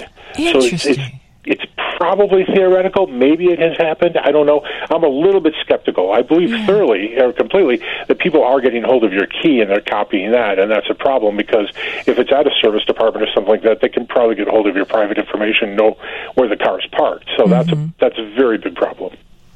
Key fobs are so sophisticated, too. Yeah. I know we've told you before when we got our new car, we found out the hard way that we had to keep that key fob away from the car sitting in the garage. Because it's constantly communicating with the key fob. So we have one of these little boxes that you put the key in, and we tested it. In fact, Patrick Crispin told us how to test it. He said, put your cell phone in this box. Call your cell phone. If it rings, it's not the right kind of box. If it doesn't ring, you got a good. So that's what we did, and that's what we're now using to keep all of our car keys in. Right. We had a coffee can. And we put the cell phone in that, and sure enough, the call went right through. But for $12, I bought a box on Amazon, and it looks good. It looks like a little chest, and it just sits on the dresser, and you put the keys in there, and we put the phone in there first, and the phone call did not go through. But one of the things with our newer car, the key fob is constantly communicating because, for example, you can hit the key fob and you can check the status of your car, of various things on your car. So that is one of the reasons that the key fob is constantly communicating with the car. So if you want to cut down on that communication and also save your battery a little bit, that's one of the reasons you use this box. That's how we found out, because it gave us a message that our battery was low. We went, well, how did that happen? And you know what? I'm doing this wrong. We hang all our keys on a little rack right by the front of our house, and they're near, at least near where I park the test cars. So at least it won't be my problem when the battery dies. Well, one of the coolest things we got years ago. It looks like a Fender amplifier, but you can hang your car keys on it. Fun. On what would be the controls of the Fender amplifier. Don't do that because those keys can communicate with your car and run down your battery. You know, life was so much easier. It was. If you needed a key, you went to the hardware store, they made you a new key. Aren't those fobs running like $150, $200 now? Well, they're crazy expensive now. The fobs are expensive, and then it costs money to have them programmed. Yeah. And it's usually like an hour, so you can end up paying $300 for a new key. Oh, my gosh. It's a breathtaking amount of money, so don't lose your key. So it's kind of a two-stage process. Okay, you want the key? All right, give us lots of money. Oh, and now you actually want it to work? Well, give us more money. Well, speaking of keys, partly personal, this Chief's brother we were at his house a couple of weeks ago, and he was just cursed. He got in the car, he started the car and put his key in his jacket pocket. Yes. And it slipped out of his jacket pocket and went right between the seat and the console. Hardest place in the world to get your key. And a big fat fob is really hard to reach and to finagle it out of there. So he said, help, and I got on my hands and knees, and I was able to get... Well, initially, he drove home. He didn't stop the car. That's right. He drove home, pulled in the driveway, and we both went out while the car was still running. And I was able to get my hand under there and actually pull it out. So he says, okay, I'm back to the grocery store. Honest to goodness, he calls from the parking lot of the grocery store and said, it happened again. Come back home. Now we got to fish out the key. And when he left for the final time to go get groceries, I immediately went on Amazon and I bought that foam spacer thing that you put between your console and your seat. It's brilliant. It was the best $15 I spent, and I chose the one that originally started the whole thing. It was on Shark Tank, and it was the first time we'd ever seen this. And there's a little space where it goes over the seat belt. It goes over the head of the seat belt, so it's really nestled in there. And it will move back and forward with your seat. But there's no space. There's no credit card can fall between there. No keys can fall between there. I said, that's the best money we... No cracker crumbs. Nothing. is. That is a nightmarish place to lose something because you can't just go under the seat anymore. There's the seat motor and other things are located underneath the seat, so it's actually blocked off. So you have to go in from the seat side. And I think your average adult male, his hand is just too big to get down there. Yeah. Oh, I hurt myself. I almost hurt myself because I got my arm up under there, and now it is like caught between all of the the controls under there. And I was like, okay, here's your key. I just can't get my arm out. I remember one night we talked about this on the air, and a guy called, and when he took his car in to trade it in, he said, could someone please get the stuff that I've lost between my console?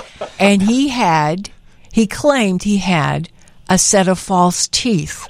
Yes, that I he'd remember. never been able to get out.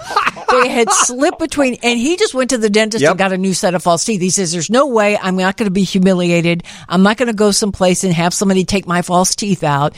But when he sold the car, he says, do you think maybe you could get that credit card, that key, and my false teeth? And so they took the seat out, and they got all that good stuff. There was a story 5 years ago, 10 years ago, out of New York about a wrecking yard. And the wrecking yard had been collecting change from underneath the seats of cars for decades. And the IRS came calling, and it was determined that over the years, they had accumulated something like $200,000 of loose change from under the seats of cars that they were wrecking. And they did not report that as revenue. I bet people don't have change in their cars anymore. No, probably not anymore. Yeah, because we used to have that little coin holder, so when you went through the toll, you had your coins were We still have that coin holder. We do in have one it, of our cars. but I just bet you people don't have stuff in their ashtray like a handful of change. And I remember years ago, my dad, I forget what the car was that he had, but he got one of those little coin holder things, and you could actually put the dimes go here, the nickels go here, the quarters go there. Oh, boy. Yes, we're talking about cars. If you hadn't guessed, we're talking with Tom Appel. Tom, we got a lot more ground to cover with you in the next few minutes. Stay with us here on WGN.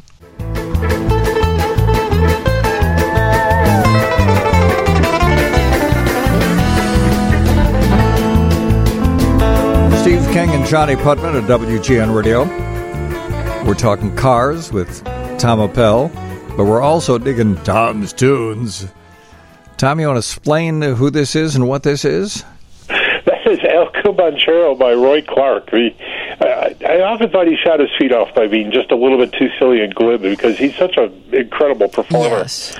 But there you have it. That's just some amazing musicianship. Maybe the next time you're on with us, I may bring in an album that was my first introduction to Roy Clark. And most people know Roy Clark from Hee Haw and as a singer and Yesterday When I Was Young and all kinds of things.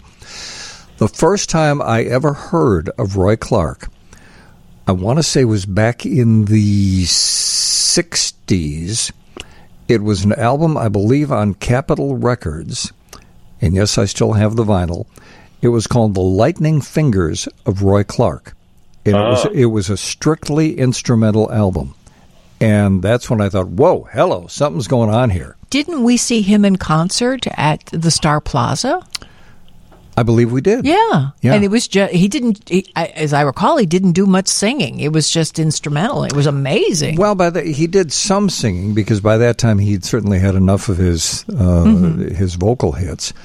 But part of his shtick was kind of making faces when he was doing stuff that was hard to do. And what an extraordinary guitar player he was. Good call. Tonight's music falls under the heading of Hold My Beer and Listen to This. And by the way, Tom has found out, and so did Julian, that Ray Bryant did do Night in Tunisia. And we may have to sample that in a little bit. So what have you tested lately, Tom, you want to tell us about? I am currently driving. I mentioned that I was driving the Dodge Hornet. I'm also in the Hyundai Palisade. Oh. And for people who don't know, and this relatively new Hyundai product was launched 2-3 years ago, 4 years ago maybe, but this is a rather large 3-row crossover, and it's the kind of thing that if you have any questions about whether or not Hyundai is here to stay and just what a good manufacturer of just really great vehicles they are, this is that vehicle. This is a 7-passenger crossover, V6 powered, really smooth, really nice inside, arguably a luxury vehicle. It's so nicely finished, and absolutely belongs on people's short test drive list if they are looking for a 7-passenger crossover. In fact, a lot of people who are Genesis fans are saying if you want a Genesis for significantly less dollars, take a look at the Hyundai Palisade. Yeah, I think that's a good call. The only thing you're really not getting is the fantastic interior that you get with Genesis products. Yeah. And then not the quietness either. They do an awful lot to quiet the Genesis product, but the other goodness is there. By the way, there was I think I sent you a link to a real interesting, I believe it was CNBC. It's about a 15-minute video, and it has to do with how Hyundai became the number 3 manufacturer in the world. Yeah, it's a super interesting article. I watched that. Thank you for sending me that. And yeah, they're the number 3 now in terms of sales volume, not in terms of dollar volume, but I think that still says something. And they don't sell very expensive vehicles in the whole market, in most of Asia, but they are selling luxury vehicles now in the U.S. But yeah, they just did so much. And if people remember, if you were paying attention back in the late 80s when Hyundai launched, the cars they were selling were so terminally bad. It's amazing they made it this far. They've totally turned the ship around. And Hyundai products are so competitive right now, and they're so price competitive, and they're making some of the best electric vehicles now, too. You talk about the early Hyundai product, and when we were starting with MAMA, the Midwest Automotive Media Association, and we tested a lot of Hyundai vehicles. The first time we got our hands on a vehicle that made me think, I want to pay attention to this corporation, was, I don't remember how many years ago it was. Maybe you can fill me in on this, Tom. When we had the Hyundai Tiburon. Oh. And I said, whoa, this has some potential. So this would have been, what, early 90s? I think when the first Tiburon kicked in, and maybe mid-90s, maybe mid-late. Okay. Yeah, and it was a good-looking vehicle, too. Or if not good-looking, really interesting design. Yeah. But that was a surprisingly rewarding thing to drive, and it was sort of, the Tiburon was sort of a competition for something like a Celica or the Nissan 240SX, and it absolutely held its own in that company. But even for all of the negative publicity that Hyundai received for some of their problems with their vehicles being able to be hijacked, this documentary on CNBC, it's worth watching. They've addressed that, and it runs about 15 minutes. It's just a real interesting documentary. Yeah, no, it's super interesting. It puts the whole thing together. Even if you live through it, it's interesting to watch and interesting to remember that they've overcome a lot. They were considered to be a quality liability, and now they make some of the nicest cars you can buy. Mm-hmm. And safest, because wasn't there a list that came out last week about the safest cars, the Insurance Institute, and I think they were like in the top 5 of the safest vehicles. Was Ford the only one that made the top 5? I'll have to check that. Of the American manufacturers? In front of me here, and they've got 5 vehicles that are top safety pick plus. Mm-hmm. And the plus is interesting because it's a top safety pick, plus it has to have gotten good in all the categories, have passed their obstacle avoidance, their front-end obstacle avoidance test, and have passed their new headlight test.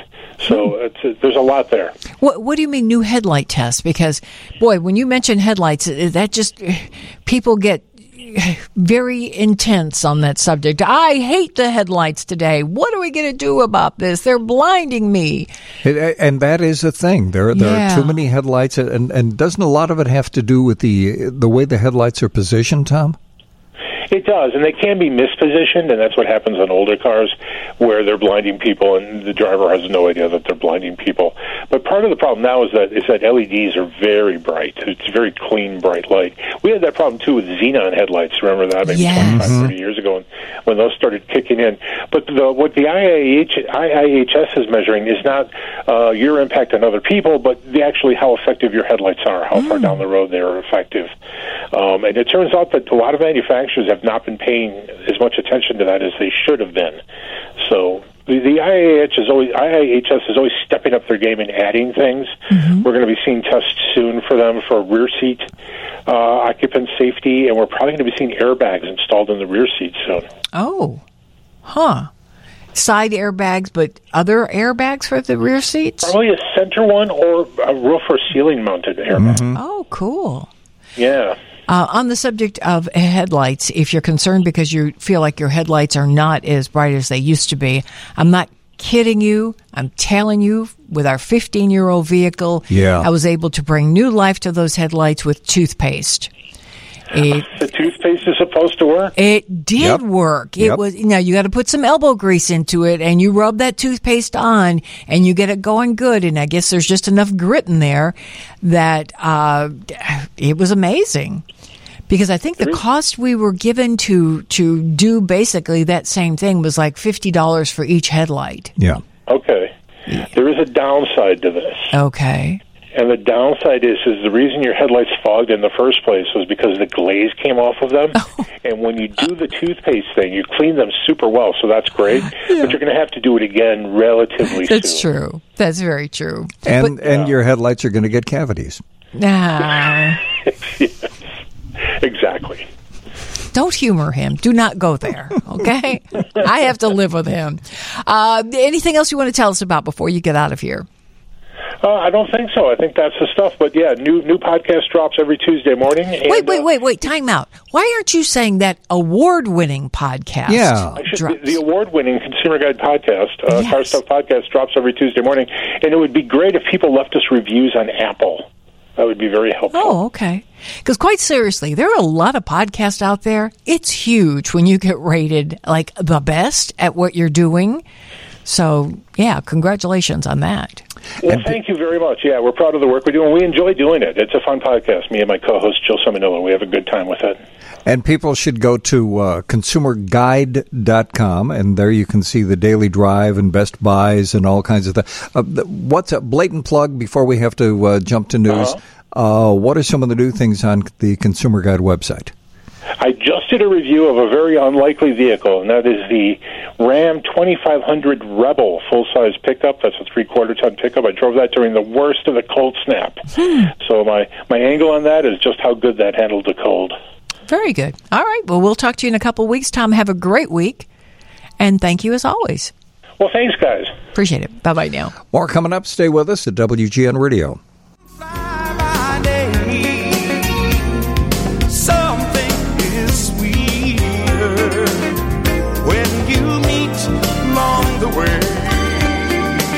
Steve King and Johnny Putman at WGN Radio.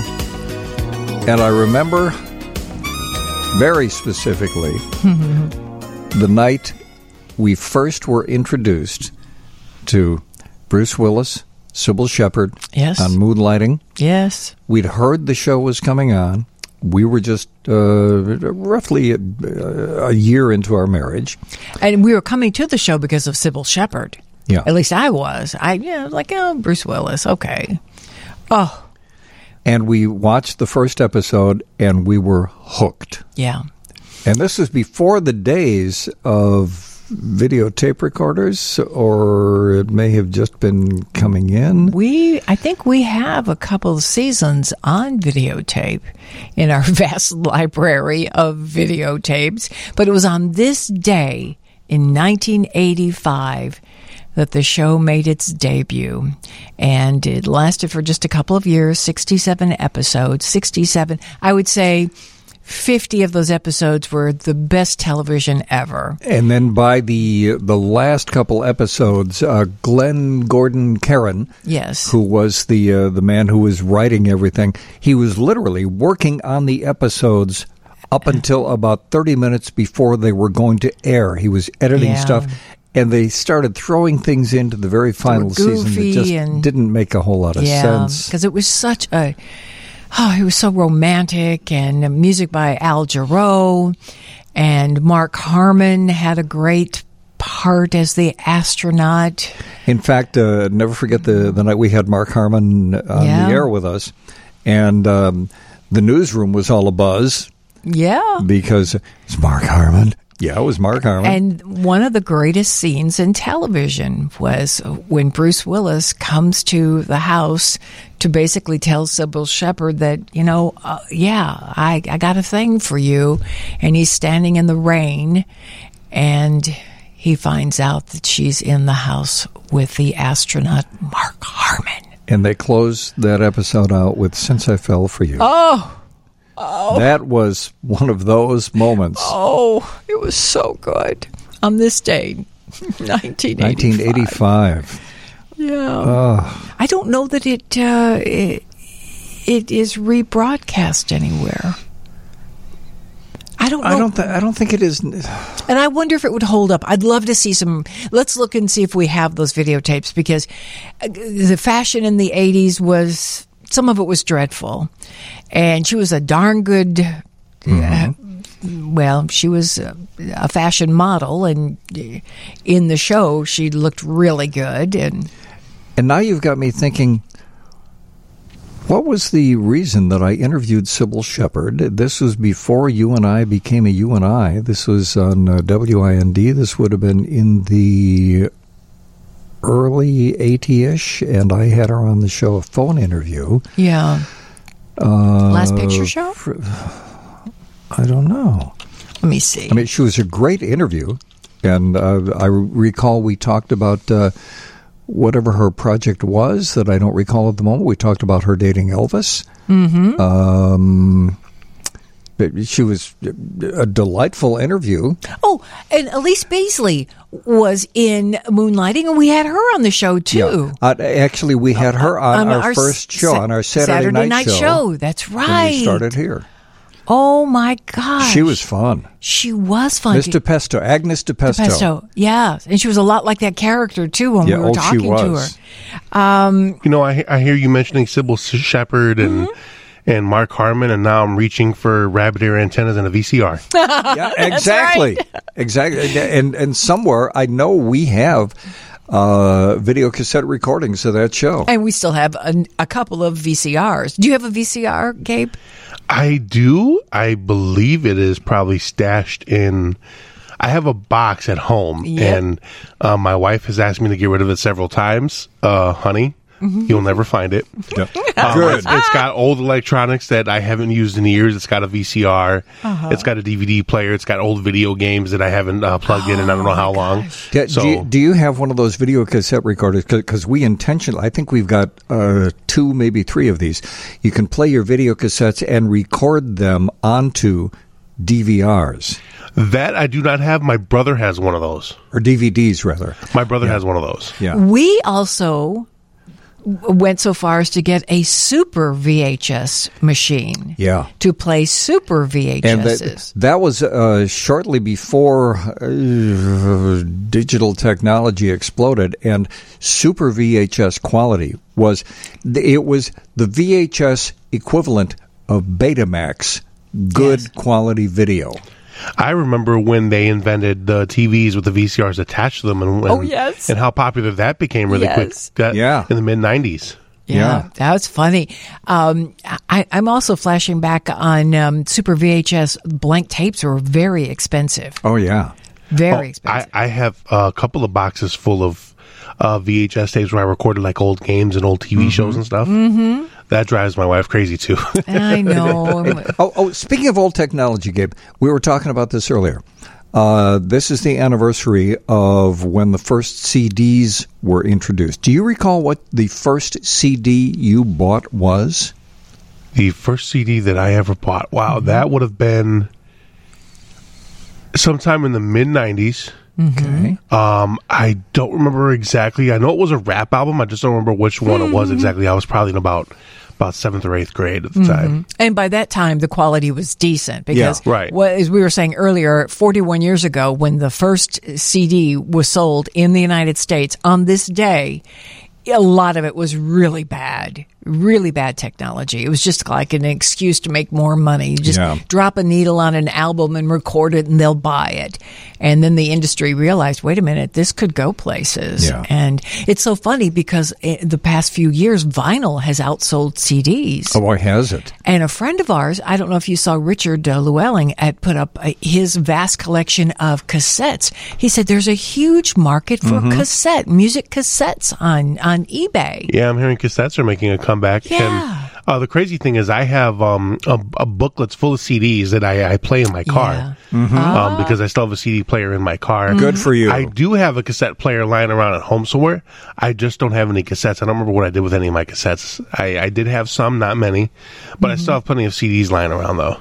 And just a tip for anybody who's going to go grab your cassettes, if you haven't played them for a while, be very careful of that tape. You kind of want to kind of make sure that you're not going to just smush the tape They or will snap break. it. Yeah. And that's why, you always need to have a pencil handy so you can put it in that cassette and then tighten it up if the tape starts falling out of it. In fact, there is a company, and I can't think of their name. They're in the South Loop, I believe, and they do a lot of analog to digital transfer. We got to get somebody from that company on the show some night. Because I know there are at least 5 people listening to us right now that have a lot of old analog stuff they'd like to transfer to digital. And Gabe's wife would be really happy if he got rid of some of those VCRs, those videotapes, and he went to something digital that's much smaller and could probably go in a shoebox under the bed. So much easier. We got to take a break. When we come back out of the break, we're going to bump back with a song by the woman who's going to be joining us on St. Patrick's Day weekend in just a couple weeks. 2 weeks from tonight, she will be in studio with us, coming to town from Ireland. So stay tuned for that and a whole lot more here on WGN. Dirt warm blues. Dirt warm blues. Dirt warm blues. Dirt warm blues. Steve King and Johnny Putman at WGN Radio got these Dirt Woman blues. That woman is going to be in the studio with us on March 16th. Her name, and I hope I'm pronouncing it correctly. We want to, because we've had about 3 different sources saying this is how you pronounce it, that's how you pronounce it. No, this is how you pronounce it. I'm going with this one, Grana. It's Grainne, Grana Duffy. She is from Ireland. That's her singing. That's her playing. Yep. And she's going to be in Chicago for 3 different appearances the weekend of St. Patrick's Day. Right. She's going to be at Rose's. She's going to be, actually, Rose's is on the 15th. The night before, she'll be at Martyrs. Then on the 16th, the afternoon of the 16th, she'll be at the Irish Heritage Center. And then she'll be in studio with us the night of the 16th. She's got a real interesting thing on her Facebook page. There's a picture of her PhD thesis, which is the contribution of Rosetta Tharpe and Bonnie Raitt to the blues genre. And, I mean, that is a full-blown thesis. Yeah. And starting, I guess, Friday, March 1st, the start of Women's History Month at galleries in Chicago, there's a photo exhibition of a female blues artist, and you can see her PhD thesis, Rosetta Tharpe and Bonnie Raitt, and the blues genre, seen through the eyes of a young Irish blues woman, Grana Duffy. Over the years, we've been very impressed with how Europeans are so immersed in American roots music. Yeah. And One of the things I love about Grania is she's not lampooning anything. She's going back to the roots, to the real deal. And her husband is also a guitar player, and he co-writes all of the songs with her. I'm hoping both of them are going to be in the studio, and we're just really looking forward to it. Yeah. And what a great weekend to have her in here, because I think the river's going to be dyed on Saturday. Yeah. And she's going to be speaking at the Irish Heritage Center in the afternoon. So there's going to be a whole bunch of things going on that weekend. But St. Patrick's Day is actually on Sunday. But that'll be March 16th. But we should mention, coming up next week, we will start at 9:30. And in studio with us, but by popular request, a return visit from Will Byington, extraordinary photographer, and he'll tell you how to use your phone to take some great pictures. Also, Patrick Christman will be joining us, and Patrick may be joining us a little earlier, because when Patrick was on with us last time, we talked about how he just got our grandson Joseph, who is 7 going on 8, his first cell phone. And one of the questions we had was, okay, how do you kid-proof your phone? If you're going to get a 7 or 8-year-old, what do you do to that phone to make sure that they're not going to get in trouble or go someplace they shouldn't? Right. Patrick is putting together a whole list of things. So if you have little people in your family, kids, grandkids, whatever, you're going to want to be listening, because Patrick is going to run through chapter and verse of things that are available for you to kid-proof your phone. Your iPhone or your Android phone. Now, Patrick is an Apple guy, so Joseph got an iPhone so that he could, I guess, he was very active with Pokemon on a laptop, and they went to a Pokemon event, and he was just too big for him to carry around. And he felt like he was being very pokey and not cool, and Patrick had He was being pokey on. Yes, and he had a heart-to-heart with him, and he realized, okay, there are other things that he could use this phone for, safety reasons and such. So we'll cover all that. Also, again, next week, 9:30 start time, Will Byington, Patrick Crispin, and since it will be the night before the Oscars, we mentioned earlier that Saturday was my brother Lee's birthday. Well, Lee will be joining us next week for the second year in a row to give his Oscar predictions. And not just because he's my brother, but since ever, Lee has been enamored of movies. He is a walking encyclopedia of movie history. He is, to this day, still invested in not just the old stuff, but the new stuff. Yeah, he sees all of the movies. He sees all the movies, and he will, on his blog, frequently critique some of the movies he's seen. I've decided he's a movie savant.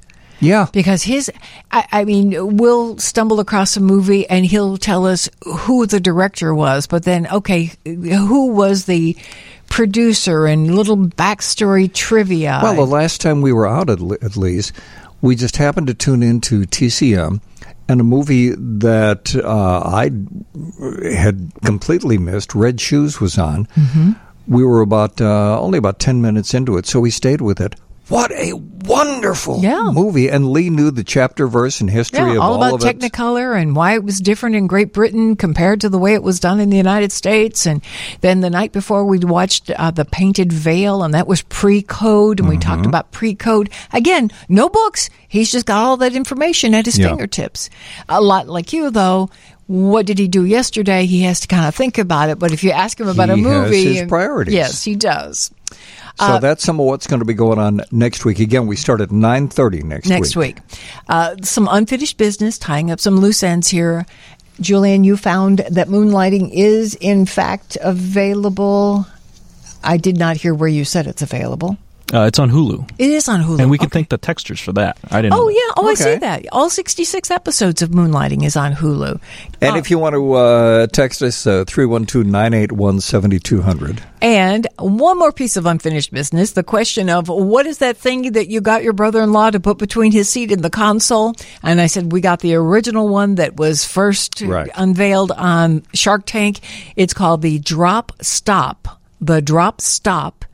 I found it on Amazon. Drop Stop. You look for that. It's the original patented gap filler. That's what it is. The gap filler. The gap between your seat and your console. And let me just scroll here. And I got 2 of them in the box for $24.99. Oh, and it also came with a little flashlight, a little credit card flashlight. We'll take a quick break and come right back on WGN. We had joy, we had fun, we had seasons in the sun, but the hills that we climbed were just seasons out of time. Steve King and Johnny Putman at WGN Radio. I hated that song when I had to play it every 90 minutes on the Once Big 89 back in 1973. No, 74. Was it 74? This is the anniversary. This weekend, it aired for the first time. You're right. 50 years ago. Oh. And I loved it. Oh, I loved it. And can I admit something to you right now? Sitting here with my headphones on, I love that song. I bought the 45. Mm-hmm. It just dawned on me he's dying. It never dawned on me that he's dying. He's literally saying goodbye. That was Terry Jacks. How did I miss that all these years? Did I just not want to face up to Well, that's because you thought the girl in Scarlet Ribbons was dying, and she didn't. She was dying. And her father was preparing for her death. Scarlet Ribbons. Yeah, they put scarlet ribbons on her gravesite. I know that. Right. I had that 45 too as a kid, and just to show you how weird I was, I would sit in my bedroom and play it and cry. It was cathartic. I would just sit there and cry. She's dying. She's dying. So many years later, I meet Steve, and he goes, "No, she's not dying." I go, "What? What? All those tears and the kid's not dying?" But with Terry Jacks, that record was so popular. Yes. And we had these clocks on the Once Big 89. And whenever the clock went off every 90 minutes, wherever you were, whatever you were playing, you had to play whatever the record was that corresponded to the number on the clock. So every 90 minutes I had to play. Did you know that was originally written by Jacques Brel? I think I did hear that someplace. The inspiration for the lyrics was originally Jacques Brel wrote this for his priest friend named Antoine. And if this is not true, it's a great story, you know? And then Terry Jacks came along, and I'm sitting here with my headphones on. I thought, I got to find out a little bit more about Terry Jacks. And I went, what? He's dying? These are his last words. 50 years it took me to come around to the reality of the song, Seasons in the Sun. But tying everything together, speaking of Seasons in the Sun, we should mention, along with everything else we told you about next week. Yes. We're going till 3 o'clock next week. Yes, we are. A listener wanted to know if we were going to be doing a shorter show. No, that would be in November. This would actually be a little longer. Spring forward, fall back. But the reality is we're going to be doing the same content. Mm-hmm. It's just that when we walk out of the building, I got to adjust our parking. Oh, you're right. Because we have to be out of here by 3. They won't let us out of the garage if I don't adjust that. Oh, that's weird. Okay. I think it's reason to call management and tell them we have to leave 20 minutes early because we have to get our car. Or we get an extra hour pay. Well, yes. I don't think it works that way. But don't forget, next week, it hasn't been forever that it's been this early in the season. I think it was under George Bush. He's the one that changed sounds right. us so that instead of it being in April, it's in March. And I always go back to Orion, who I absolutely agreed with when it came to this. It's like pulling the sheet up or pulling the sheet down. You still have the same length sheet. You're just altering where the sheet is positioned. But it makes a difference in your life. I mean, when the clock says if you didn't have the hour time change, you wouldn't have the crazy Monday morning traffic. After let me tell you, time has changed. I can attest to that. Doing traffic for 7 years, I literally after the first year, I started keeping data. I probably still have my notebook where I would keep this information of the number of serious. They weren't just fender benders, serious traffic accidents that first week after a time change. Because rather than gradually the sun comes up a little more. All of a sudden, it's an hour ahead or an hour back, and you're driving in. Now you're driving into. I'm not used to this. I don't have my sunglasses. I'm driving into the sun. I can't see. Crash. It's so depressing. It's so dark. And so, yeah. Didn't we have a scientific team come over from Japan? Oh no, that was a full moon. That was the full moon. Yes, they came, and they're really what it was a documentary, and they sat with us all night, and they had gone to various cities around the world and various broadcast stations, and ours was the one for the Midwest. Yeah, and they stayed with us, and we were talking about they were documenting all night the effect of the moon and full moon on people. So we had a number of nurses call in, police officers, truckers. I think they told us when they left that they had more material from our show than they did any other city. Well, and wasn't it police officers that said they didn't have to look outside? They could always tell when it was a full moon. Yeah. By the kind of calls and crazy stuff that was going on. ER people also said the same thing. They, as soon as the doors opened and they went, anybody check the calendar? And then it's like the floodgates opened and all the big stuff came in. Then you did a further study that determined that it was 15 days either side of the full moon that crazy stuff Even happens. a leap year, it happens that way. It's amazing. So, but we will be here next week. And I always say when the time changes, you've got a great excuse for anything and everything. If you want to eat chocolate. Hey, time change. My body's out of whack. I need chocolate. You don't want to go to, Sunday brunch with somebody in the family? I'm sorry, I can't. I'm all out of sync. Of course, we've used that. Working overnights, we've used that for years. For years, yes.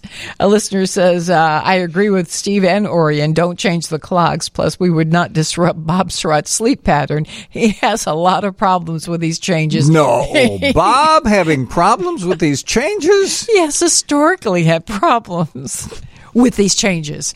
I don't want to be taken out of context there. Lights are starting to flicker. Yeah. And what do I hear? Grandpa Bob's not here. Brett's going to be driving the Zamboni up and down the halls. Yeah. It's starting to happen. That means they want to get things cleaned up. For the Dean Richards show this morning. So we need to look for a last caller. It's time for our last call. So if you would like to be our last caller and win something from our prize list, as long as you haven't won anything from this here radio station within the past 60 days. Yep. The number to call is 312-981-7200. That number again is 312-981-7200. And again, you don't have to have anything brilliant to say because we sure don't. You can be the cherry on top of our 3.5-hour show tonight. Even though it felt like 5, it was only 3.5 hours. But just, again, you don't have to study for this test. No. It's just, who are you? Where are you calling from? What are you doing? Yeah. And, hanging out with us. Yeah, it's taken us back to the old days of the bar when if you were attending bar or you were working the tables or you were up on stage, you lived for that moment when the lights would flick because you knew flicking the lights means I'm out of here very soon. But then as we were talking off the air, you were relating stories of the time change and flicking the lights and then realizing, oops, no, we've got another hour yet. Yeah. And then we'd go in the back room and cry. We're like, no, please. Of course, that was all on high heels, so that was the difference. You know, I'm just sitting here on my backside. When I was walking around in high heels for 8 hours, that extra hour was killer. Okay. 312-981-7200 if you want to be our last call. And again, we'll kind of go through the calls, and Julian will help us go through the calls. In fact, one caller. Since he was not here last week, we're going to make him pick a number. We're going to do a Sidney Friedman. He's going to have to pick the magic number. Yes, that's going to be. You know what, Julian? What we forgot to do. Sidney Friedman came in here to do the Oscar predictions because he has a 79% correct. And we forgot about doing that. For years, he has been 79 to 85% correct. People actually place bets based on what Sidney says. And we forgot to do we got so swept up in Get him on the line. all that Ouija stuff, and we just kind of lost our minds. Okay, we'll take a break. We'll come back, and maybe you will be our last caller here on WGN. All right, people. It's time to go home. Yep. Losing time. Head on out. So let's go. You don't have to go home. Yeah, you really kind of do. But you can't stay here. You can't stay here. No. I wonder how many copies of that we've sold for Red Peters. We really do have to. I've been trying to track him down. He is apparently he's a comedian. But I wonder if he uses different names or if he recorded that song under that name. And he's an elusive character. The elusive Red Peters. Yes, the closing song. He's got a good voice. Yeah, he's got a very good voice. I'd like to hear other things that he does. And as we've said before, no, we're never going to play all of that on the radio. You can go back to the Steve and Johnny blog. Go to steveandjohnny.wordpress.com. You can search our blog, and you can find a link to the full version of that song, which is the only place we're ever going to post that. And make Red Peters' day, because I know every Sunday morning he wakes up and goes, wow, this is weird. Another few hundred people have listened to this song, and I recorded this 20 years ago. Why is that happening? Okay, time now for our last call, and Julian is back after a night off, and we are going to let you randomly choose a number. Randomly choose? Oh, fine. Well, I can't randomly choose. How about I roll a dice here? I'm going to roll a dice. Hang on. That would be a die if it's only one. Oh, thank you. Yes. Rolling a die. One moment, please. Okay. You've got two. I'm sorry. You've got dice. Okay, and we have caller number 3. So that means there was a 1 on one of the die and a 2 on the other die. See how I figured that out? And that would be Rich. Hi, Rich. Hey, Rich. There. Hi, Steve and Johnny. How you doing? Good. How are you? Fine. I wish I had this much luck with picking a lottery number.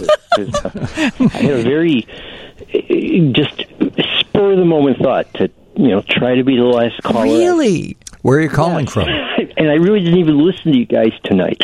Oh, wait a minute. Wait. You're not saying the right thing, Mr. Rich. No. I listen to you okay. I listen to you a lot. Okay.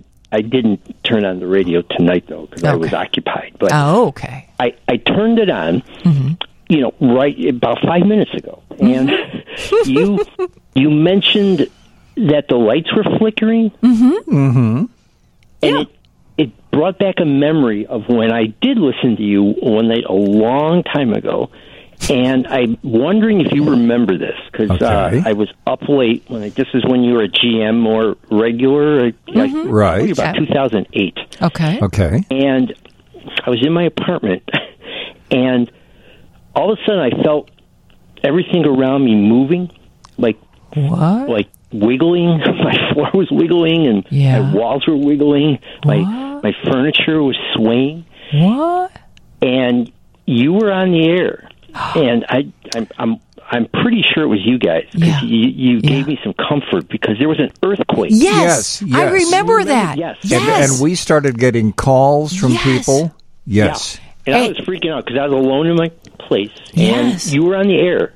Yep. And I was wondering, like, what the heck just happened? And then right as I was wondering it, you guys, I think you felt it too. We did, yes. Yeah, and we were freaking out. It gave me a lot of comfort. Yes. Like, okay, and not going crazy, and a lot of people, just probably about 2 a.m, I want to say. It was. And it was odd for us to feel it because these studios are built on a different kind of a foundation that isn't that prone to reacting to vibrations. But we did. And so we knew something was going on. And I remember I was a little hysterical because I thought, wait a minute, this is not supposed to happen.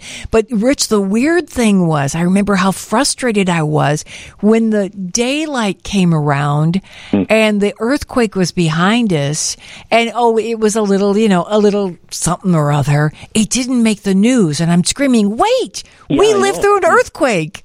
Yeah, I just think. I mean, it's just it's rarer than even a tornado. Yes, touching down in Chicago, like downtown Chicago, or sure, it's a very rare occurrence to have something like that happen. But I mean, this all triggered in my mind just because the lights flickered. I had no intention of ever calling you guys as the last caller. I mean, and it's like this all happened like about a 5-minute span. That I was going to try to call. Might as well try. It's a weird story, but it triggered a memory of you guys. And does 2008 sound about right? Yeah, that sounds about right. Where are you calling from? I'm calling from Chicago. Oh, good. Okay, north side, south side. Pretty close to Evanston on the lakefront. All right. Sounds good. Mm-hmm. And what's your Sunday going to be like now that you've had an exciting Saturday night? I'm a musician, and I have a gig that I have to whip up some music for that I don't play too often, so I've been practicing a lot. Tomorrow is going to be a heavy practicing day. I hope it's not going to upset my neighbors too much. What do you play, and what kind of music do you play?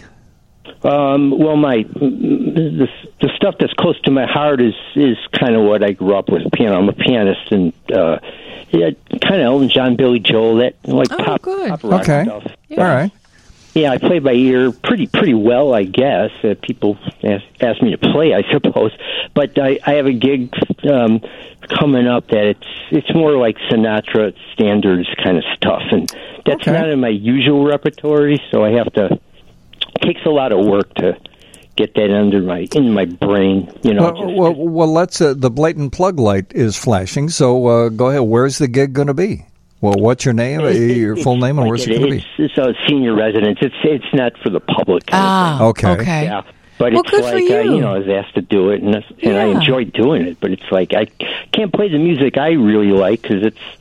Oh, I bet you they would love Billy Joel and Elton John. Other stuff. Yeah, I think you should sprinkle some of that good stuff in there too. A little Billy Joel and Elton John. I intend on it. It's interesting. It got me thinking about like standards as time's going to go on, and I progress where I'm old enough to need to be like like an assisted living place or something like that of like my generation, which I was like I was like 10 years old in the early 70s kind of thing. So standards, people my age, I think when we're like 80, 90, I don't think it's going to be the same for what standards are going to be that are going to make, like seniors happy. Well, but I think you may be surprised because there are some songs that cross generations, and there are some songs that will probably always be around. You may lean more toward the songs that you grew up with,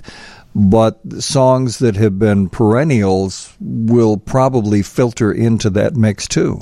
Yeah, that's very true, because the older I've gotten, I've come to really appreciate standards from way before my time. As a teenager, never did, Tony Bennett, Frank Sinatra, any other crooners, Bing Crosby, any of those people.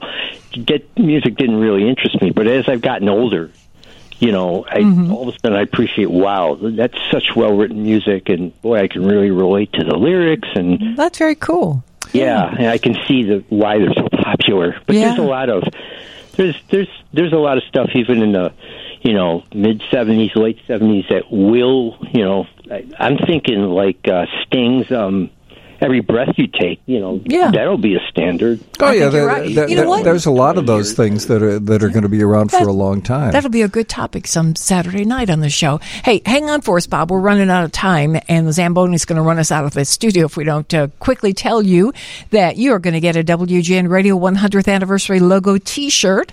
You're going to get your very own desktop weather station from American Weather Makers Heating, Cooling, and Plumbing, the 60-Minute Men, and we have a pair of tickets to the Tony Award-winning musical The Band's Visit at Writers Theater in Glencoe. A stranded Egyptian band, a remote Israeli town, one life-changing night of music. Sounds like it's right up your alley, Bob. So we got a pair of tickets for you if you can use those, and Julian will get all the info off the air. And good luck with your practicing. Thank you guys so much for hanging out with us. Remember, next week we start at 9:30. We'll have Will Byington in studio, Patrick Crispin sharing some thoughts on how to childproof a cell phone. My brother Lee with Oscar predictions and a whole lot more. So, again, thank you so much for being a part of our life tonight.